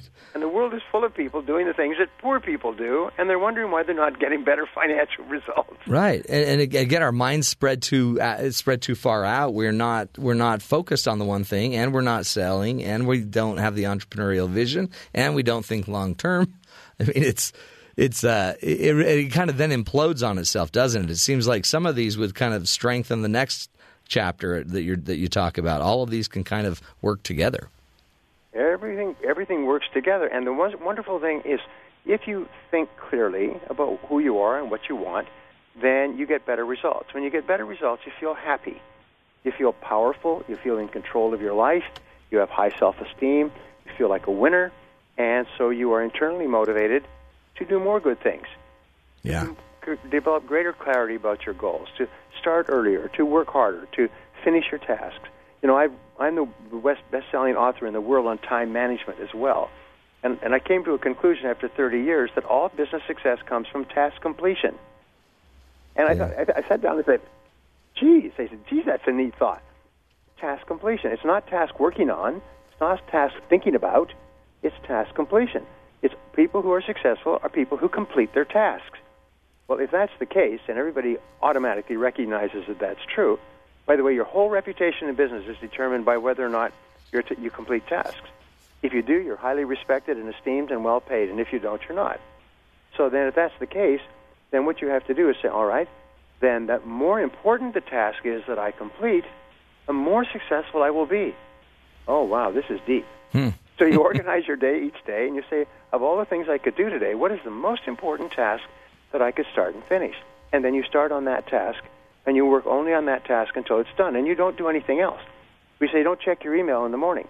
Don't come to work and turn on your email. Leave it off until you finish your first and most important task. That simple strategy, which is a thinking strategy, and then a discipline strategy, will transform your life. You're basically just teaching us more about how to get our brain to create some new neural pathways, some new habits, and you're taking the ideas from like the most successful people or highest paid people. But the idea, so let's say somebody runs a charity and they're not into making money, but every one of these principles would make their charity just as valuable and productive. Yeah. Now, I do a lot of work with charities on their boards and strategic planning. And a charity is not a nonprofit. Right. A charity has to earn a profit, which is a revenues in excess of expenditures in order to survive. So people say, well, we're a nonprofit. We're not into profits. Of course you are. Yeah, to survive you are. Distribute them to shareholders. That's right. And so you have to offer much greater value than your costs, or you go out of business. And I've worked with charities who have gone out of business because they had this sort of elevated idea that I'm saintly, I'm good, I'm a fine person, I don't dirty my hands with this money thing. Of course you do. Right. The heads of most charities that I work with spend almost all of their time fundraising, going around and asking people, please give me money. Yeah. And in business, you know, I say to my audiences, I say, the business of business is asking people for their money, saying, please give me your money. And then they ask you, why? And you have to give them a good reason. So you have to say, give me your money because. And if your reason is good, well, then they'll give you the money. If your reason is not good, then they'll say, no, let me think about it. I'm not interested. But that's all business people do is ask people to give me your money. And that's what nonprofits do. That's right. And the critical thing is the reason.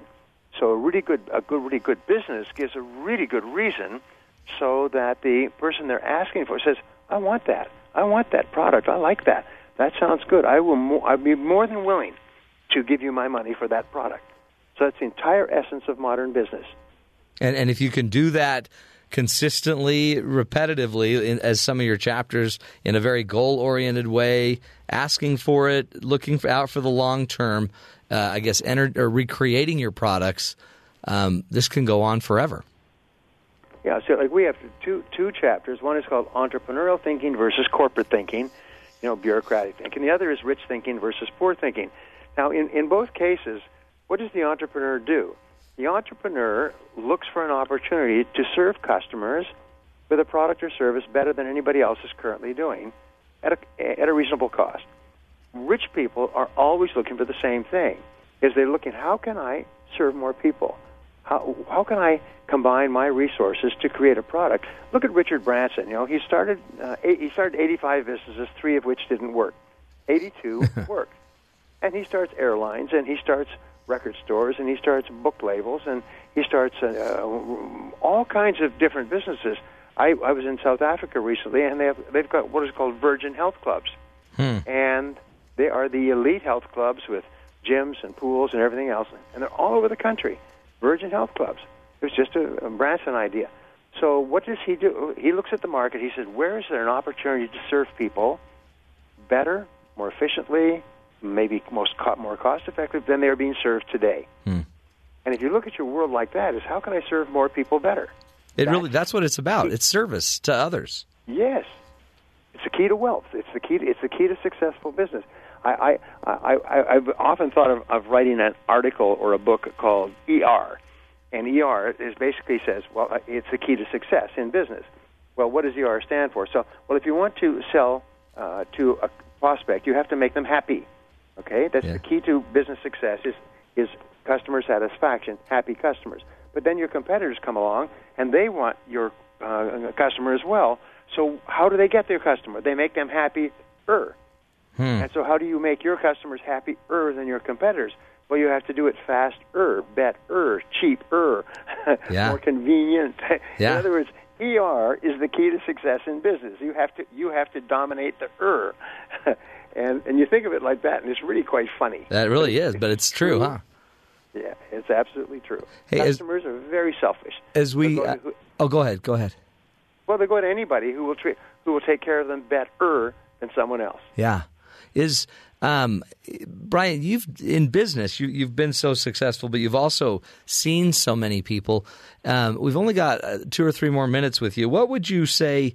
And you also, it could be from the book. But what are we missing? Like, what would you say is one of the most important things overall that we just need to do and get and understand about business and people? The most extensive research that's been done, 50 years plus Nobel Prize-winning research, focuses on 2 things. One is called long-term thinking, and the other is called slow thinking. And that's versus short-term thinking, which is now, immediate gratification, or fast thinking, which is giving no thought, just making decisions quickly. So you combine the 2, and what forces you to be a long-term thinker and think slowly is goals. Sitting down with a piece of paper and writing down your goals and being very clear about what you want and when you want it, and then making a plan to achieve it. Be clear about your plan. Be clear about the additional skills that you'll need, because every new goal requires new skills or improved skills. And then the most important things you can do each day to achieve your most important goals. This requires thoughtfulness. It requires long-term thinking, slow thinking. It requires informed thinking. It requires focused thinking. It requires clarity, concentration. The wonderful thing about it is it really helps your mind. It's like sending your mind to an aerobics class. It makes your brain so much better and smarter, and you accomplish 10 times as much as the average person. It's so true, though, isn't it? Basic principles. Well, Brian, Tracy, thank you so much for your time and your insight. Hey, Matt. It's nice to talk to you. You have a great day. You bet. Take care. Again, Brian Tracy, go look up his website, briantracy.com, and so many books, so many resources. Again, isn't it interesting how you can take it back to some very basic skills, some very basic habits, and that make successful people successful. Their orientation, their focus, their process, the creation of systems, slowing down their thinking a little bit, having a plan, learning.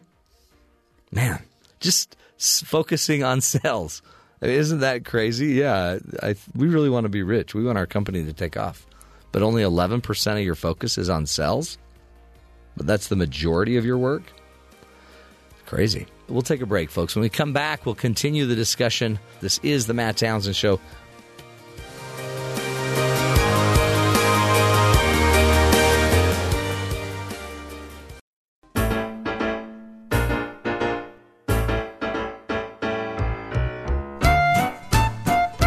Welcome back, friends. Yes, it's that time of the show when we get to the empty news segments and find out what's going on around the country with them crazy folks that you're living next to. Who better to help us than our empty news anchor, Jeff Simpson? The MT News Team. First on the scene, fifth on facts. So you've probably at one point in your life, you've sat next to somebody on an airplane who maybe was a little too big to take up one seat. Yeah. Maybe should have gotten two seats. Yeah, absolutely. So some people, it could be said, then are too big to take up one seat on an airplane, right? Yeah. Can you be too big for prison? Oh, boy. Well, I don't know that we should go here. Why not? Because then all of a sudden everyone's going to be like, I got to get eating. I'm too big for prison. Or maybe to avoid prison time, Martha you Stewart just start thought she putting on was the pounds. too big for prison. So there's an attorney for a 72-year-old Florida man who was convicted in a tax scheme. Okay, and the lawyer is using obesity to try to keep his client out of prison. Oh boy! So Curtis Fallgatter, come again? Fallgatter wrote in a court filing on Monday that Stephen Donaldson Sr. doesn't have an average man's life expectancy because he's 5'9" and weighs 273 pounds.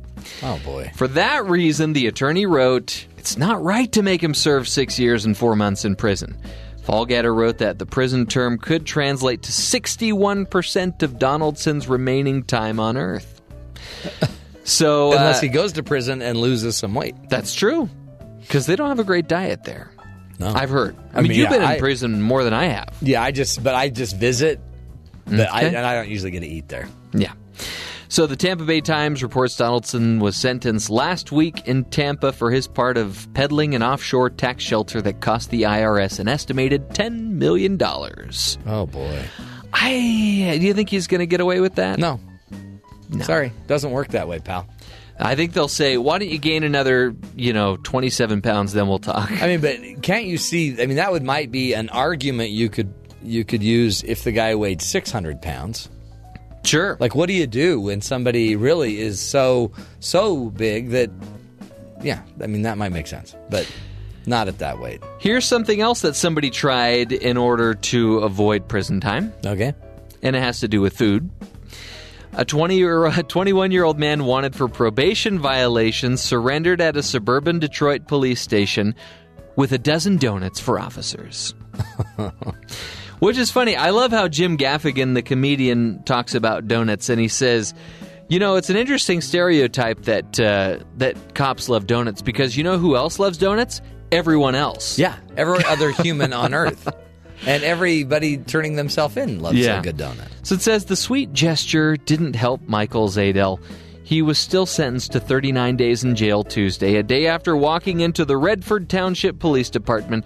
Sergeant Dwayne Gregg says Zadel had promised to turn himself in if a post on the department's Facebook page was shared 1,000 times. The threshold was easily met.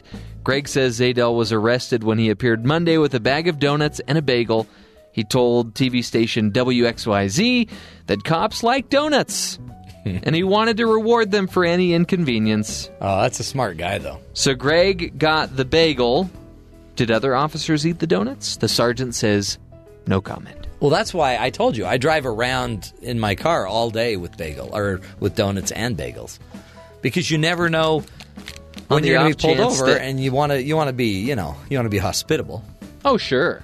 Yeah. Yeah, donut. Can I get you a donut? You want some candy corn? Because today's candy corn day. Sir, you want some candy corn? But again, who in the world doesn't love donuts? That's right. No, it's a universal. So, speaking of you crashing in your car. Oh, I didn't crash. Well, you're eating donuts, which would distract you. I'm driving you're with my knee. I'm safe. I'm good. Driving with your knee? Yeah. Okay. Yeah. Well, it's all good. There's a New Jersey newspaper that has scored an easy scoop. A Corvette in the newsroom of the Press of Atlantic City newspaper in Pleasantville. The newspaper reports the car's driver fell asleep Tuesday before driving through an intersection. Oh, boy. Jumping a curb, traveling about 75 feet, and then slamming into the newspaper's office. Wow. Yeah. Luckily, no one was hurt. The crash shattered 2 first-floor windows and knocked over several filing cabinets. The female driver and a male passenger are being questioned by police. You know what would be frustrating? What? Is if somehow this news organization still got scooped by a different one. Yeah, right. How did we miss out on this one? We still missed it. Okay, and here's one more. Speaking of Halloween. Yeah. So, in Volusia County, Florida, there's the sheriff's deputies say a boy found a good use for a selfie stick during a clown encounter. Oh, no. See... Put his phone on a selfie stick? Is that what he did? Just hear me out. Oh, boy. So, he was on his way to school. The sheriff's office posted about the case on Facebook with a warning to evil clowns and anyone considering creepy clown activity. We will not be there to save you if your intended target defends himself or herself, and you may face other penalties as well. Deputies say the 11-year-old was riding his bicycle near Pine Ridge High School on Howland Boulevard when the boy said the clown jumped out from behind a light pole and bushes. The victim told deputies the clown attempted to grab him, and while no physical contact was actually made, the victim feared the clown was going to hit him. So, out of self-defense, the victim said he grabbed his metal selfie stick and hit the clown several times. Oh, boy. The sheriff's office said the victim ran as the clown chased him a short distance. Then the clown tripped and fell and went back into the bushes. The victim notified a school crossing guard and some teachers about the encounter. No deputy saw the clown in the area. The victim said the clown was 5 feet, 9 inches tall, weighing about 230 pounds, with blue clown hair. Oh, no. A rainbow-painted face. A red foam nose. Yeah. A green long-sleeve shirt.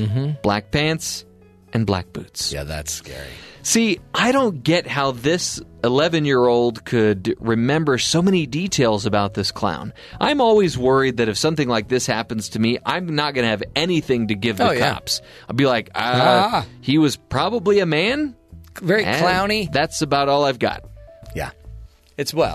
Sometimes when you have such an incredibly scary thing, it actually makes the memory more vivid, more vibrant. Yeah, maybe. Kind of just works that way.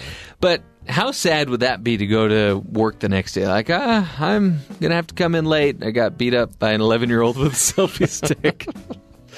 That's why, you know what? Maybe it's time to arm your kids when they go out. Give them a selfie stick. Protect themselves from the clowns. Scary. A lot of... Ooh. I just beat up a clown right there. Yeah. That sound is the sound of when a clown takes a whipping. But keeps on a-ticking.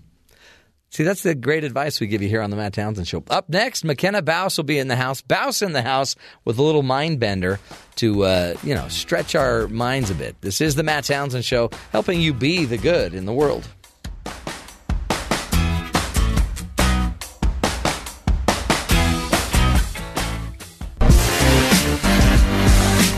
It's a house of Bauss. Welcome back, friends. It is the House of Bauss. Makena Bauss joins us, and today we're talking about charisma. Do you have it? I hope so. You do. Oh, good. You're very Thank you. charismatic. Thank you. So, because some people think, you're born with it, but maybe you're not. Yeah, so there are some people who are naturally going to be just a little more charismatic. Yeah. But it is definitely something that can be taught, and there's different, particular behaviors you can engage in that are going to make you come across as more charismatic. Really? Let's get some of those, because that's one of the things Jeff and I keep talking about is how we both lack charisma. Well, I don't believe that. You're but... Oh, sorry. So some of the things you can include to make yourself come across as more charismatic, using rhetorical questions, using expressions of moral conviction. I believe. Yeah, strong conviction, strong convictions, things like that. Those are some of the verbal cues you can give. Non-verbally, making more eye contact makes you come across as more charismatic, and using an animated voice.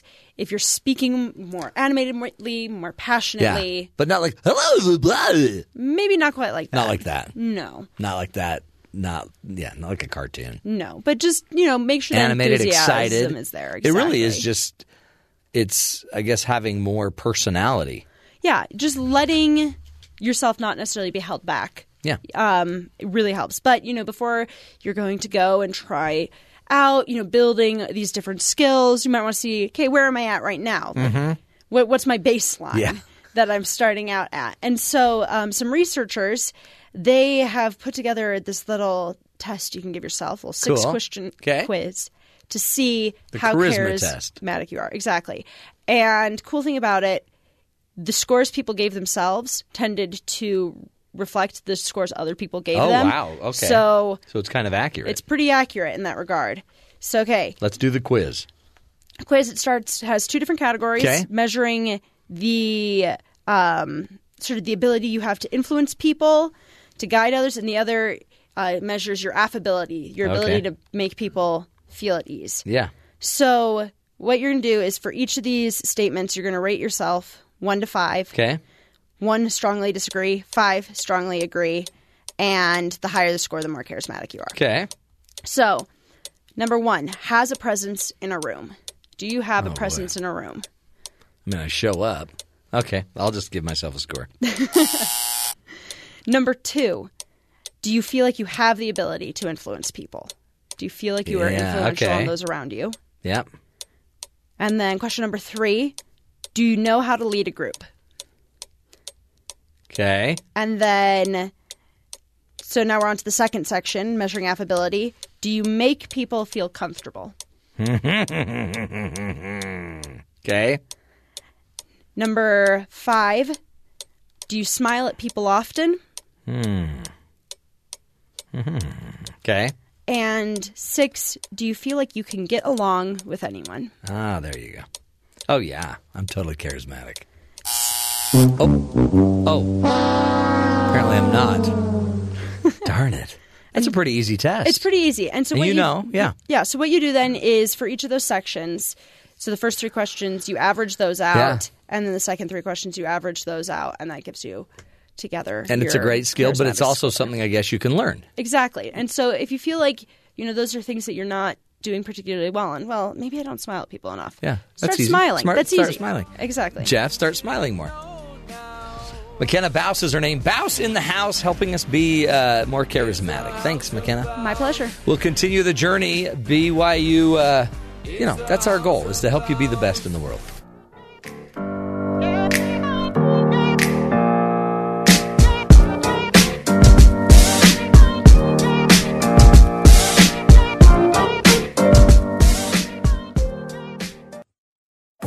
This is the Matt Townsend Show. Your guide on the side. Follow Dr. Matt on Twitter at Dr. Matt Show. Call the show at 1-855-CHAT-BYU. This is the Matt Townsend Show. Dr. Matt Townsend. Now on BYU Radio. BYU Radio. Good morning, friends. Welcome to the program. Dr. Matt here, your coach, your guide on the side. So much to cover, so much to talk about. Happy Monday to you. Do not be discouraged if you were a Dodgers fan who was waiting and spending all night not knowing what was going to happen to your team. I went to sleep before it was over. Oh. I just gave up on them. I thought, it's 11-8, it's over. No. And then they tied it up. And then they tied it up, and then they went ahead, and then they tied it up. It was incredible. Great game last night. Really, honestly, just fun. I think this is going to be really good for baseball. A lot of kids are going to say, I want to play ball now. I think a lot of people that may have been sympathetic toward Houston were not happy with what one of their players did, and we're hoping that this would sway things in the Dodgers' favor. Little karma. Yeah, no. But see, it doesn't always work that way. Maybe karma might take place over years. So you're telling me people that do bad things, they can get away with it and good things can happen to them? Yes. Darn it. That's what I'm telling you. It's called college sports, pro sports, high school sports, drama club. It's everywhere. I guess Band, it doesn't always band. work that way because the BYU football players are good people. They are. It just sometimes karma rotates. Sometimes it's just things happen not because you did anything it'll wrong. rotate and fall right on your head. Yeah, sometimes. Wait, so it kind of morphs, kind of like a karma chameleon? Yeah, it's a karma. Don't. Karma chameleon. What? Don't be so. Just don't. Don't be that way. Yeah, Just enjoy it. We got a lot to cover today, and so little time. It is Candy Corn Day, so the day you will want to pull out those waxy candies and celebrate their sugary goodness. Grocery store I went to over the weekend Yeah. didn't have candy corn. They had like the fall harvest mix. No. I'm like, what is that? No, you need a candy corn. Right. Because you've got to eat the little white tip off, then flip it over, eat the yellow base off. There you go. Or you can just eat it. You don't have to play with your food. No, but you got to whichever. play with it. But these people that try to like give you the same kind of pumpkin, no. How many other videos are going to give you a shark and a piece of bacon high-fiving each other? But that's happening in the online video of candy corn. If you want to go celebrate it, it's on our Twitter feed. And I decided to ruin people's mornings with that. It's really what we call creepy on a variety of levels. Yeah. It's really odd. And I'm not sure, honestly, if this helps sell any candy corn. Because I don't know. It's pretty great. It is one of those videos, like I told you, like, this is pretty bad, but I love it. Okay. I watch it and I don't like it or love it. I just want it off. There we go. And There it's we go. gone. And it worked. Yeah. Anyway, let's get to the headlines with Terry. Terry, what's going on around the country? President Trump's former campaign manager, Paul Manafort, and Manafort's business associate, Rick Gates, were indicted on Monday as part of a special counsel Robert Mueller's ongoing probe into Russian meddling in the 2016 election. But despite Manafort's one-time role with the Trump campaign, the 12 charges brought Monday have very little to do with Trump or Russian collusion. Manafort stands accused of massive financial crimes, including tax evasion, money laundering, fraud, false statements, and conspiracy against the United States. The charge closest to the Russian investigation is acting as an unregistered agent of a foreign principal. That's crazy. Experts believe Mueller's approach to the investigation will likely follow a historic pattern. Work on peripheral figures first, encourage them to cooperate with the government against their bosses in exchange for a lighter sentence, and then repeat the process until the circle is closed tightly around the, quote, godfather or criminal mastermind.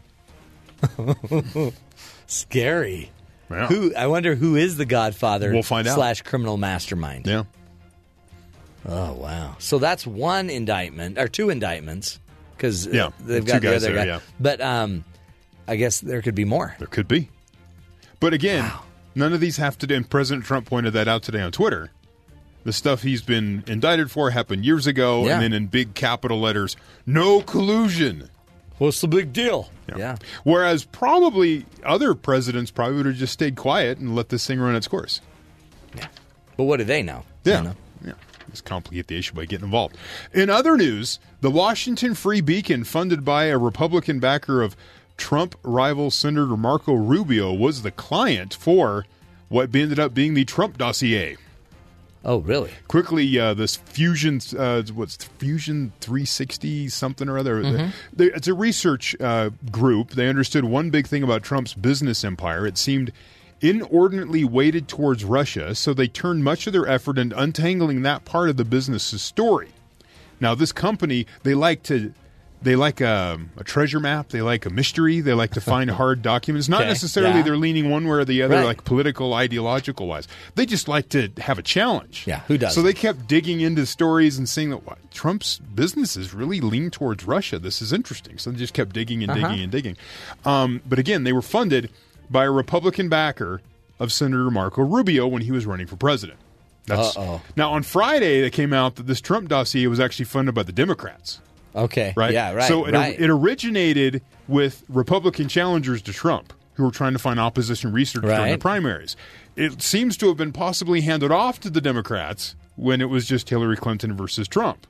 Oh, boy. And then nothing really came of it until after he was elected. They were going to have that press conference. And then that morning, remember, they had all the folders stacked up to show how we're separating the company from the man and all that. And then the dossier came out that morning, and everyone was nuts. So it says the history of the firm's principals suggests that the main motive was the thrill of the chase, the research company, the serious money, and also the money, how big it was. In September 2015, the Washington Free Beacon, whose main funder is Republican hedge fund manager Peter Singer, at the time a Rubio backer and a fierce Trump critic, hired the research firm to look into Trump. They began with a document scrub, collecting all the legal papers related to Trump's 4 bankruptcies. Using PACER, the federal government's repository for legal cases, they began to track lawsuits. Help from former British intelligence agents came in spring 2016 when researchers sought some more specialized expertise on Russia and hired an old acquaintance, Christopher Steele, who was the former British agent mentioned when this all came out.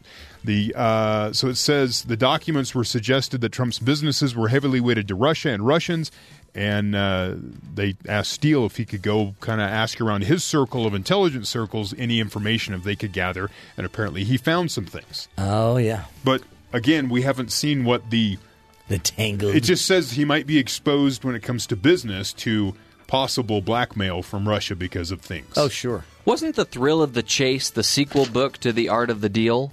By Trump? Could have been. Yeah. It was the lesser read book. Yeah. The interesting fact is all the many hands that had a piece in building the opposition research against Trump. And interesting about all of it, none of it worked. And then because I mean, a lot of he got hit with a lot of stuff, but none of it mattered. Because he's like, yeah, well, sure, I said that, but that's just locker room when talk. A man has no shame, how do you hold him accountable for something? And then over the weekend, Steve Bannon reportedly calls Trump and says, I want to go after this Singer guy who was the financier for the dossier.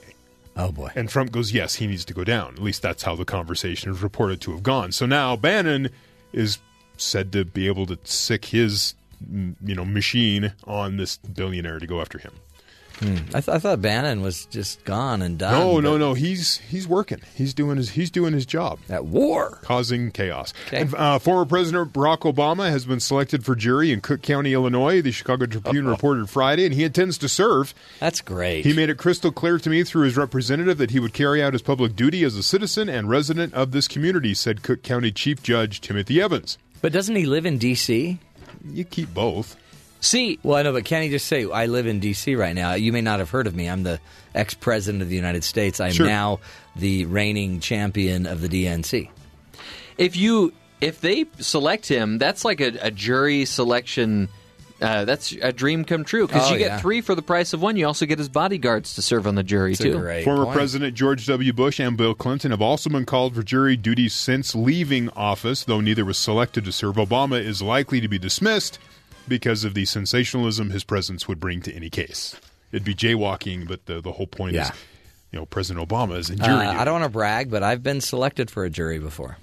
Really? Yeah, I've sat and listened to a case an entire day, and then they settled. And it made me absolutely ticked because I was ready to give the guy the chair. And this was just like an easement settlement, right? Yeah, it was just an easement issue. Little business squabble. But he deserved it. I mean, he was give him the chair. Cookie. All right, so finally. Yeah. Pumpkin pie.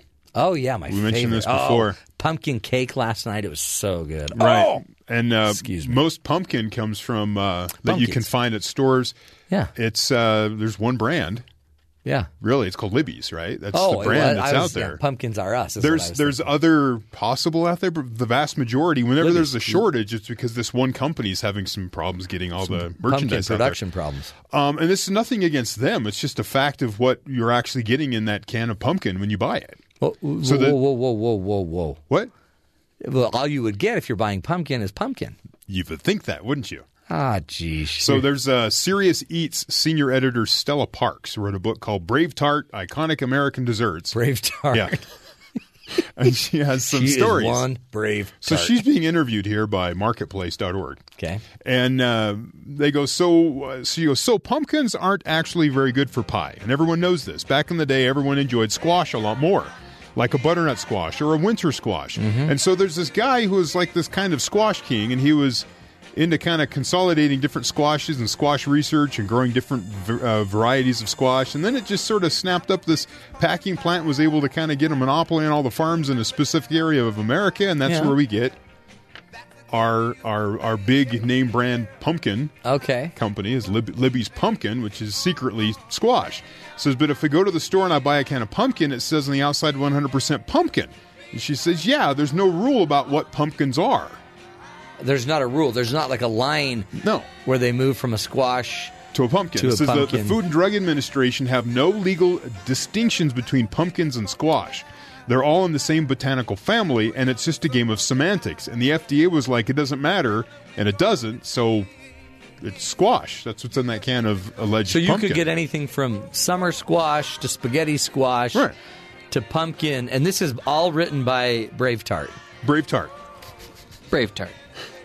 Brought to you by Brave Tart. Now, if you actually take your jack-o'-lantern and you go boil that thing and get it down to the elements where you can use it for cooking, then you'll have pumpkin. But if it's in a can, it's most likely squash. But you know what? Because pumpkin doesn't preserve as well as... That's interesting. So we really may just like squash pie? Squash pie. Who's going to want squash pie? It's all in the name. Can I have some squash pie? In fact, I will forever now call it squash pie just to be annoying. I'll have some squash pie, please. You mean pumpkin pie, sweetie? No. Squash pie. Did it come out of a can? It's pumpkin. Squash pie. No, and then you're going to start a fight. Now, the question is this a bad thing to know? And the answer is no. It still tastes fine. It tastes great. It doesn't change anything. And that's good. I didn't think I liked squash. Apparently I do. I'm all for him calling it squash pie because you said it would end in a fight. It might end in a pie fight. I've always wanted to be in a pie fight. Pie fight. You mean a squash fight? Squash pie fight. I guess so. I did not know it. I love squash then. It's great. Yeah. And it's healthy for you. But there's a segment of the population that's out there like, what? Squash? It's not pumpkin? I know. But those people need to relax. Yeah, they probably need to boil their jack-o'-lantern and figure it out. By the way, I carved a jack-o'-lantern last night. It might have been the first one I've ever carved. Really? Because growing up, it was just my dad would carve it. We'd draw it on the pumpkin, and my dad would carve it out because, knives and everything. And by the time I got to be the age where, you could go ahead and I didn't care anymore.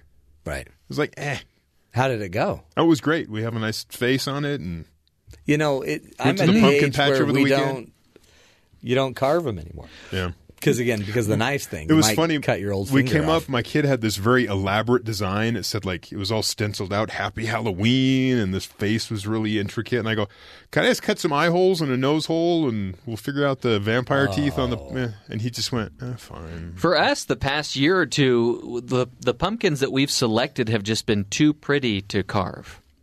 Really? Did you paint them? No, they've got like a unique stem, or they're like kind of the warty pumpkins. So they look too nice to cut. But, there's a tradition here. You got to get your hand inside that pumpkin and start scooping. But look, if you don't carve the pumpkin, then all of a sudden you can leave your pumpkins out on your front porch a lot longer. Right. And they can be fall pumpkins once Halloween's over. Yeah, but there is a spirit to the whole thing. Yeah, you could be ruining Halloween. And what I worry about are your daughters. Hey. Your children. Stas, I don't worry about. He's so young. He would just like to probably just suck on a little pumpkin stem or something. But the girls, I worry, are going to miss out on sticking their hands in the real guts of a pumpkin. There's no way that this ruins Halloween or fall as much as calling pumpkin pie squash pie. Good point. Squash pie. Did your mom ever make the pumpkin seeds after? So she Yes. and cook them or whatever, you heat them up and put a little salt on them, and then you eat them, and you're like, these taste like wood. Well, you'd eat them, and then it was okay, and then there was too many of them, so they'd sit in the cupboard for like years. It seemed like gross. a lot of work for such a little yield, especially like a woody. They smelled good as they were cooking, though. It was great, yeah. Is there anything else that you wish you liked more? Like, the idea of pumpkin seeds you like, but when you taste them, it's like, oh, this is not good. Like, I would like to like mustard. Oh, I love mustard. But I don't like mustard. You don't like any mustard? I can tolerate a little bit in a burger, but it's one of those things where I would like to like it, but I just don't. I used to eat mustard sandwiches. It was just mustard on the bread. Whoa. Yeah.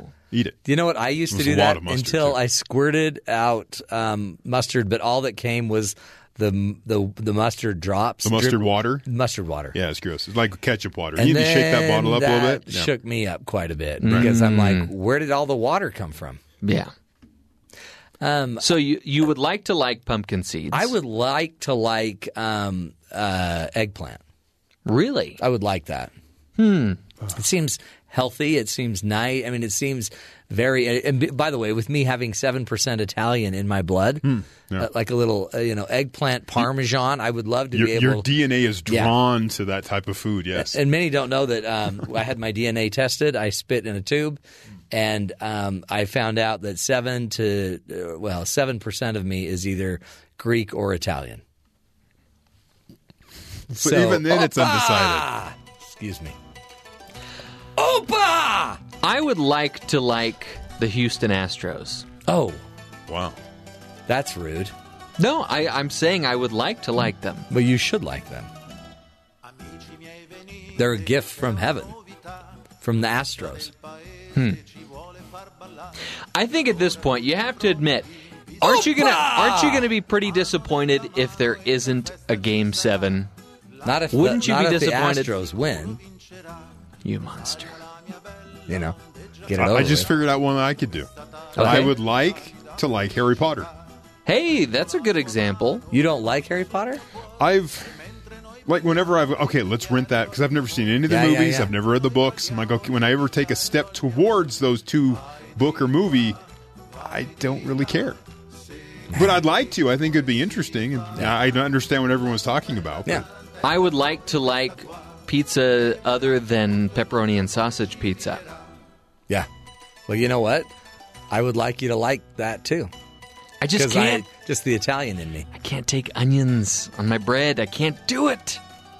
I would like, because I'm a little Greek, that people pronounce Gyro the right way. Gyro? As gyro? Hero. So you would like for I can't even word that correctly. Yeah, I would like. You would like to like. I would like the non-Greek / Italian / Mediterranean. You would like to like the people that mispronounce that word.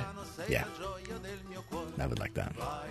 Ever since I found out last night that I have Italian / Greek blood. You're really identifying with that culture? Mm-hmm. Nice. A lot. Opa! It's just, anyway. It's exciting. It's exciting stuff, folks. This is the stuff you get on the Matt Townsend Show. You don't get anywhere else.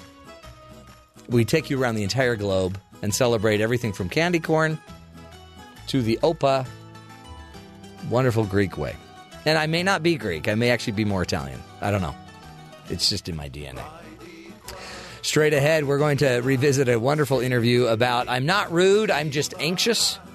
Maybe your anxiety is making you, turn people off. That's straight ahead right here on the Matt Townsend Show.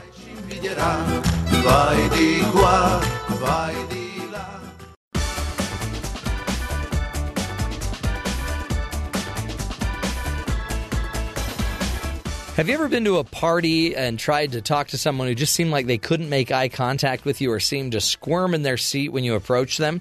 Maybe you felt offended, like they had no interest in you or what you had to say. Often we leave these situations thinking, geez, I was just trying to be nice. But before getting offended, maybe consider that the person wasn't trying to, send you disinterested signals. Maybe they're just anxious. A few months back, I spoke with David Rettew, Associate Professor of Psychiatry and Pediatrics at the University of Vermont College of Medicine, on how rudeness or disinterest could actually be masked social anxiety. I began the interview by pointing out that we really are quick to judge, but when someone is suffering from anxiety at a party or a social event, it really can be a very difficult situation. Absolutely. That can be one of the hardest situations, especially when there isn't a lot of structure to the situation. You're told to just kind of go out and mingle. And that can really be tough for people. And I think anybody who's ever been asked to do a math problem in front, on the chalkboard in front of the whole class knows that your brain can go into a freeze, even for things that you know pretty well. Totally. And so social anxiety would just be anxiety induced by social settings? Is that how you define that? Right. So social anxiety describes people who get particularly nervous and anxious when they're in pretty much all social situations, or if they're in one specific social situation. And probably the most famous specific situation is public speaking. Mm-hmm. Well, that's interesting, huh? Because it's public speaking. I always thought of as, once you got the skills to do it, it's easy, and once you kind of build it up in your head. But if somebody is absolutely terrified of having to, be there and do I call it the dance, and just sit there and make chit chat, it's got to be hard. Do we sense that there's more going on with social anxiety today than before? Are we having more and more diagnoses of social anxiety? Well, you're right. There is this term. There's something called social anxiety disorder, and it describes people who feel a lot of this to the point that it really causes impairment and holds them back in their lives. And it's common. I think the estimates among adolescents, at least, I'm a child psychiatrist, so I think more about kids and adolescents, affects maybe about 11% of adolescent girls and about 9% of adolescent males. So it is very common. I'm not sure about the trends in the over time, though. It's a great question. Is it? And I guess, I had a child that had social anxiety, and his manifested by him not wanting to go to school. He didn't want. He was the one that we fought with every time we took him to kindergarten. Right. This can surface very, very young. There are some famous psychologists who study kids as young as 2. And seem to be able to identify the early manifestations of this traits. And these kids are at higher risk for manifesting, full-blown social anxiety disorder in adolescents and adults. Although it's worth saying also that most kids who have this trait to start with don't go on to have this diagnosis. What do you do when you see it? Because I guess a lot of times it is mistaken for rudeness or, just antisocial behavior. Right, because if you think about it, here's a person who's at a party or something. They're feeling nervous, so it's hard to think about what to say. Mm-hmm. People with social anxiety also tend to be very attuned or very perceptive of any possible negative evaluation of other people. So they're scanning the room, they're looking for signs that maybe they're not liked or not wanted. And the irony about this whole thing is that when you're thinking that, when you're not thinking, or when you're worried about those kinds of things, it does actually affect your performance in social situations. And so there's this self-fulfilling prophecy that happens that if you are doing these things, then you're generally not as skilled in social situations. And what's, I guess, ironic is they actually may be more skilled at picking up the data of social cues, but they just maybe overanalyze it. They're overthinking it. Yeah, they're thinking about it too much, or they're biased towards finding negative attributions out in the environment when maybe it's a more neutral signal. Interesting. Oh, it's got to be torture for those kids or those people. It's really tough, and that's why I thought it was a good question to bring up and talk about today, because it affects a lot of people, and I think being aware of this can help both the people who are anxious and the people who are not so anxious but trying to engage in a conversation with them. There's a reason they're not engaging normally with you in the social environment, and don't just assume it's because they're rude. It might be they have other things going on.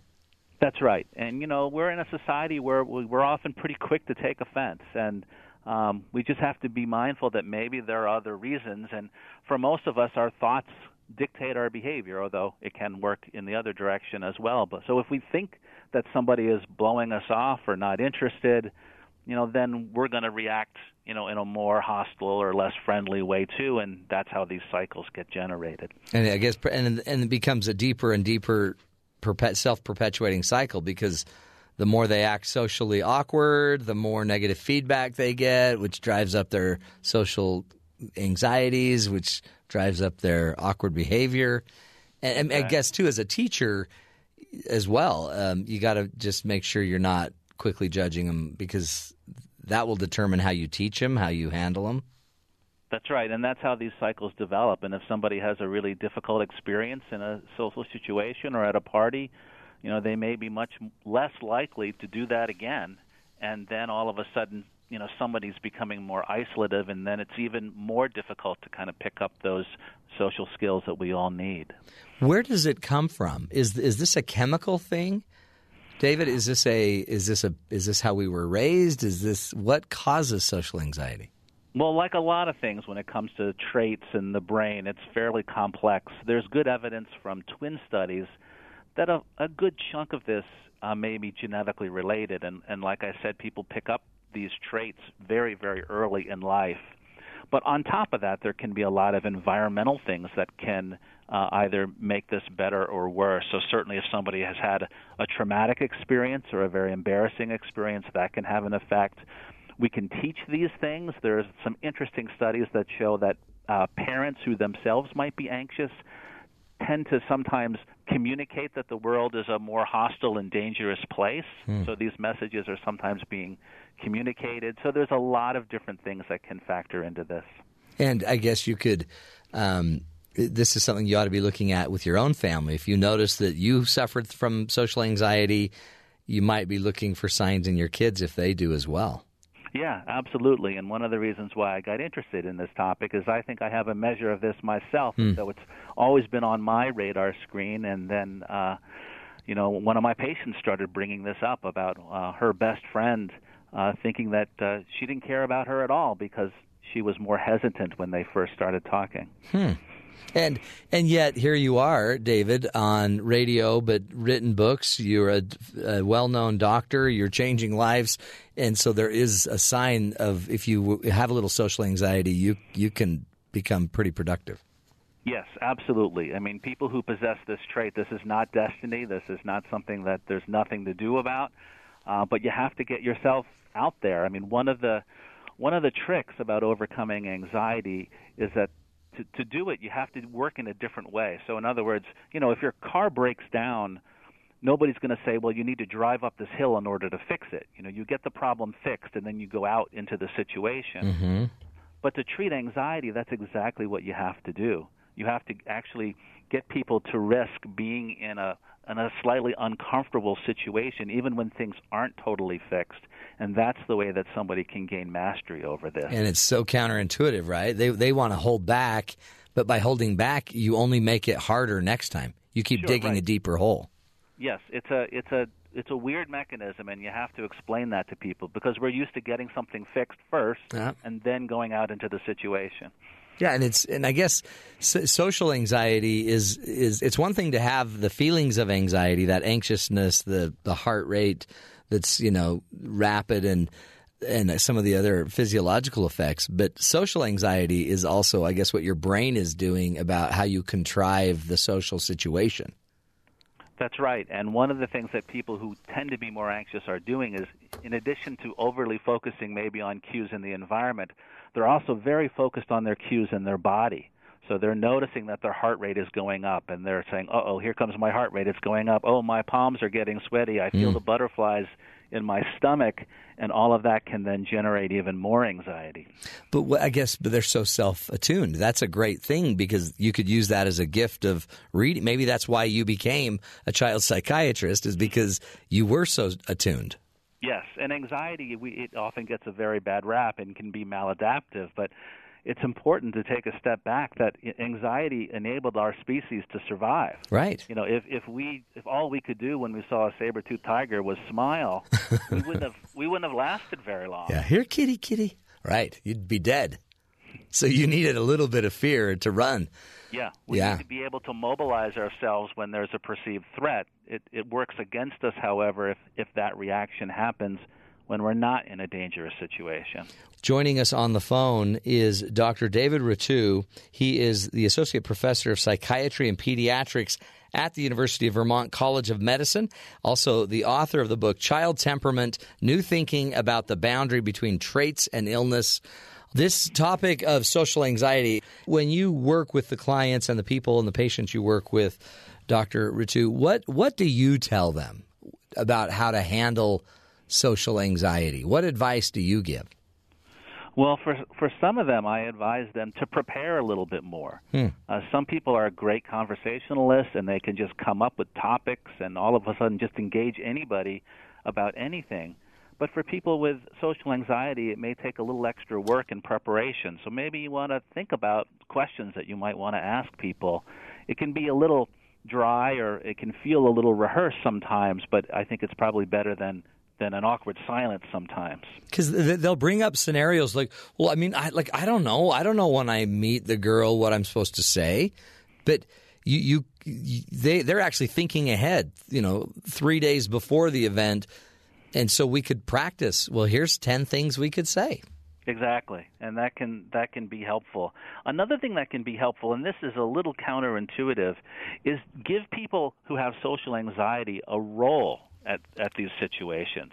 Like we were saying in the very beginning, I think one of the most stressful situations is when there's no structure to it, and someone's supposed to just be around and mingling and going up to people. That can be really hard. But if a child or even an adult has something they're supposed to do, they're supposed to be passing around the food, or what worked actually for me a little bit was to actually play in the band. Yeah. For me, it was easier to be in the band than it was to be in the audience. That's it. You need the script, right? And if I give you a role, then along with the role, there's kind of an inherent script. Exactly. And you can, I guess, make up a script, right? Like if it's a date or a dance, the script could just simply be the gentleman. You're there to serve the lady. You're there to make sure she's got her coat. Make sure I guess knowing the role to play helps. Sure, that can help. That can help quite a bit. I think another thing is people with social anxieties. They see the extroverted ones and they think that's not me. I'm not going to be able to get there. But the truth is, you don't really have to. Mm-hmm. A lot of people who are much more conversational and extroverted don't need much to get them going. So you just need to sort of start the conversation. And you may notice this on airplanes. I notice this, that it really sometimes just takes one hello or ask one question, and that person is off to the races. Mm-hmm. It's so true. So you don't need to match them with their gregariousness. You just have to get things started. And what can I do to help the person that I'm talking to? If I sense they're a little socially anxious, I can help by using my skills to start the conversation and keep it going. Just don't be offended. Right, and I think just being aware, if you're not getting that great feedback initially from somebody, that maybe this is due to social anxiety is important. Now, if you hear "go away," that's a different story. Leave me alone. Right. Yeah. Then they might have other problems. We're not going to say that there aren't rude people out there. Right. But to be aware that that's a possibility, maybe take the extra step.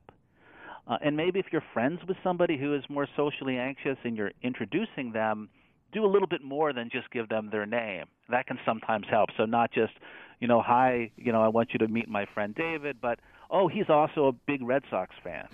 And say something that can maybe jumpstart that conversation. I've talked to a lot of my clients that are couples about how their spouse, their husband, let's say, really hates social situations. And so it probably is, it's not, again, that he's rude and he hates people. It's probably more of social anxiety. But now the guy's 55.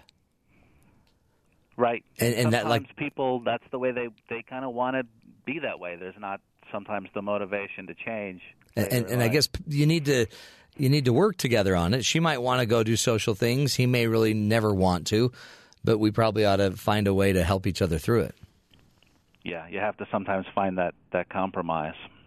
I guess what's a great sign from the whole thing, Dr. Rettew, is that you don't want to frame yourself as just a social misfit and broken simply because you have a little social anxiety. It's just your burden today. Right. You bring up a really good point, and that is the power of labels. And, remember there was that day where we used to talk about kids being bad, and now everybody teaches you not to say that a child is bad, but they're acting badly. Right. And I think, ironically, we should think about some of these traits the same way. So if we say to a child, oh, you are shy, that can be internalized, and that can set them up for their narrative later in life. That becomes sort of their template.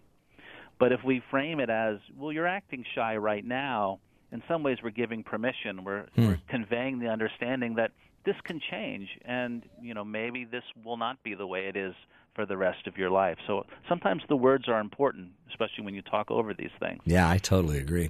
If you, as we wrap it up, Dr. Rettew, what would you say is I always like to know kind of the one thing that we all ought to do in our social situations to help everybody get through it? I would say one of my favorite sayings, and I don't know where it comes from, but don't believe everything you think. And so if you are all of a sudden perceiving something, it's worth a second guess and say, maybe this person really doesn't like me, but can I think of some other things that might challenge that assumption? And that may pave the way for a lot better social interactions and maybe meeting some friends you wouldn't otherwise. I love it. No, I totally love it. Again, appreciate your great time with us, David. Dr. David Rettew is his name, author of the book Child Temperament, New Thinking About the Boundary Between Traits and Illness. Wonderful read there. Also, you can find more from him on Psychology Today and on his Twitter feed at PD Psych, P-E-D-I Psych. Great insight, folks.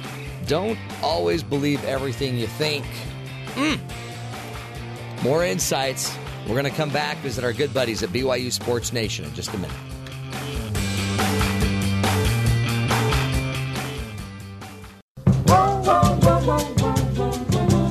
Do you know the way to San Jose? I've been away so long, I may go wrong. Welcome back, friends, to the Matt Townsend Show. A little Dionne Warwick, do you know the way to San Jose? Well, BYU sure did. Well, they knew the way to Orem, Provo area. Took care of San Jose. Let's go down to our good buddies at BYU Sports Nation, find out what's coming up on their show today. Today it's Spencer and Jason. Hello, gentlemen. Yes, I know the way to San Jose. And a win! Oh, it was awesome. I was in the stadium. I went to the game. Did you really? It was incredible. It was incredible. I'm surprisred you were able to even watch the game. People coming up and interrupting, wanting. I know. I had lots of people just touching me, which I'm not used to. I'm not like you guys. Maybe you were the good luck charm. Had you been to any other home games this year? No. Well, then there it is. You know what? My wife calls me the good luck charm. And, it's just something she calls me. But we won. It was so exciting. It wasn't always great football, but there were some incredibly awesome moments. Look, BYU had lost 7 in a row, Mr. Townsend. I don't care if it was against San Jose. I don't care if it was against the Orem Tigers. BYU needed a win. And they went out and they got the job done. Oh, it was so exciting. Amen.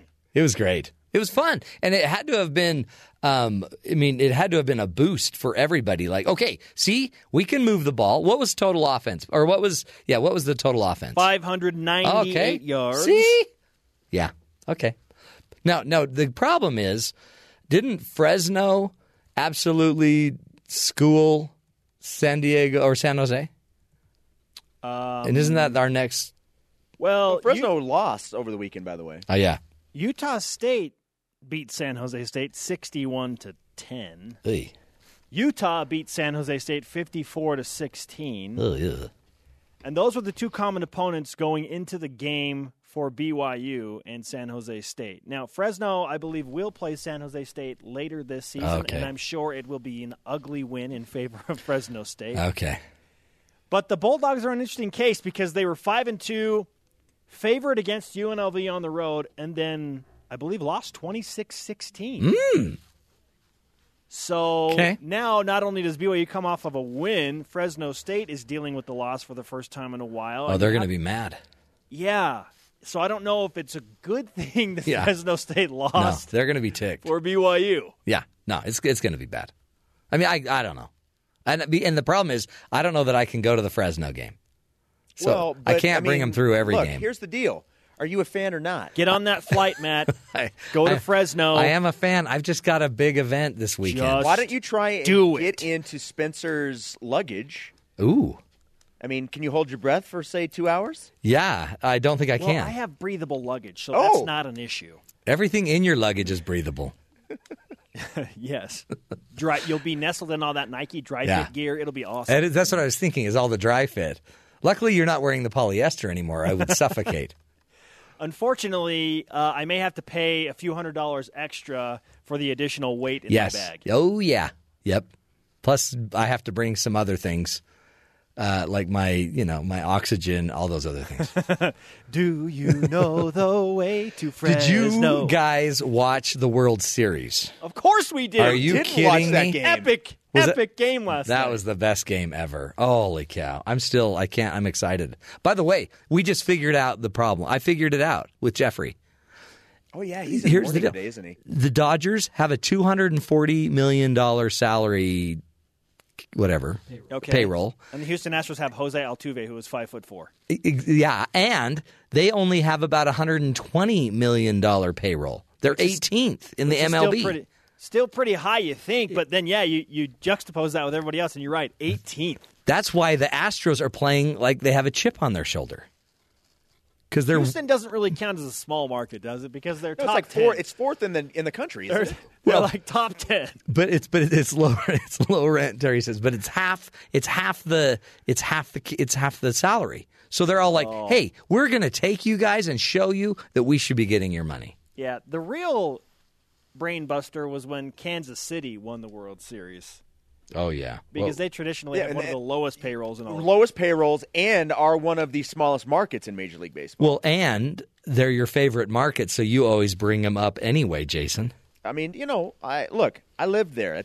Those are my peeps. Jason's actually a Cardinals fan. I am a Cardinal, but when I was younger, I was a Royals I thought fan. you were just everything was Kansas City. No. I mean, the Royals were my very first team. Of all the teams out there, I was a Royals fan before I was anything else. You were a George Brett. I have had breakfast with George Brett. Brett Saberhagen. Hold it. Yes. Having a breakfast the same time at Golden Corral that George Brett is eating. Is not breakfast. George, I like to call him George. Before George was married, he lived in a hotel in downtown Kansas City, one that my uncle worked in the laundry at. No way. My uncle arranged he would come out and have breakfast in the little breakfast nook, the little area. Yeah. And my uncle arranged for me to go and meet George and have breakfast with him. What a great guy. Yeah. I do not have that picture, and it haunts me to this day. That I cannot find that picture. What? I know. I know. George Brett is my favorite baseball player of all time. He's great, yeah. But as I've gotten older, I've gravitated more towards the Cardinals once I moved away. And Altuve. And not Altuve, because he killed the Cardinals all the time. I know. Dude, that guy kills everybody. Legit. He's legit, and he made 5'4" seem hot again. His story is amazing. He shows up to try out for the Astros. They tell him not to come back. Yeah. He comes back anyway and signs a contract initially for $15,000 a year. Are you serious? And just did that last night. You know what that reminds me of? That's the same story of Willie Mays Hayes from Major League. Wow. Showed up for a tryout. They didn't want him. They sent him away. He came back, and look what he did for the Indians that year. By the way, it's the same story of me at BYU Broadcasting. Not to brag. Hey, what's on your show today, guys? You've only got 10 seconds to tell us. Winning, conquest, victory. How did BYU do it? What was so different about it, and what was the best part about the win? Oh, boy. It's great. Straight Trevor ahead. Matich of ESPN as well. It's Matich from ESPN and, of course, the good brethren from BYU Sports Nation. It's 4 minutes away, folks. 4 minutes. We're going to let them go get warmed up, get ready. Boy, I did not know that about Altuve. So now that you know that story, all the more reason that the Astros should win. Okay. Apparently, Jeff and our audience, our studio audience, they don't agree. Hey, our hero of the day is a Utah letter carrier that saves a man who was severely injured when using a grinder tool when it malfunctioned. Listen to this. A grinder tool that Jeff Hill had used probably 1,000 times turned on him and slashed his hand near his wrist and thumb, cutting 2 arteries and a tendon in the process.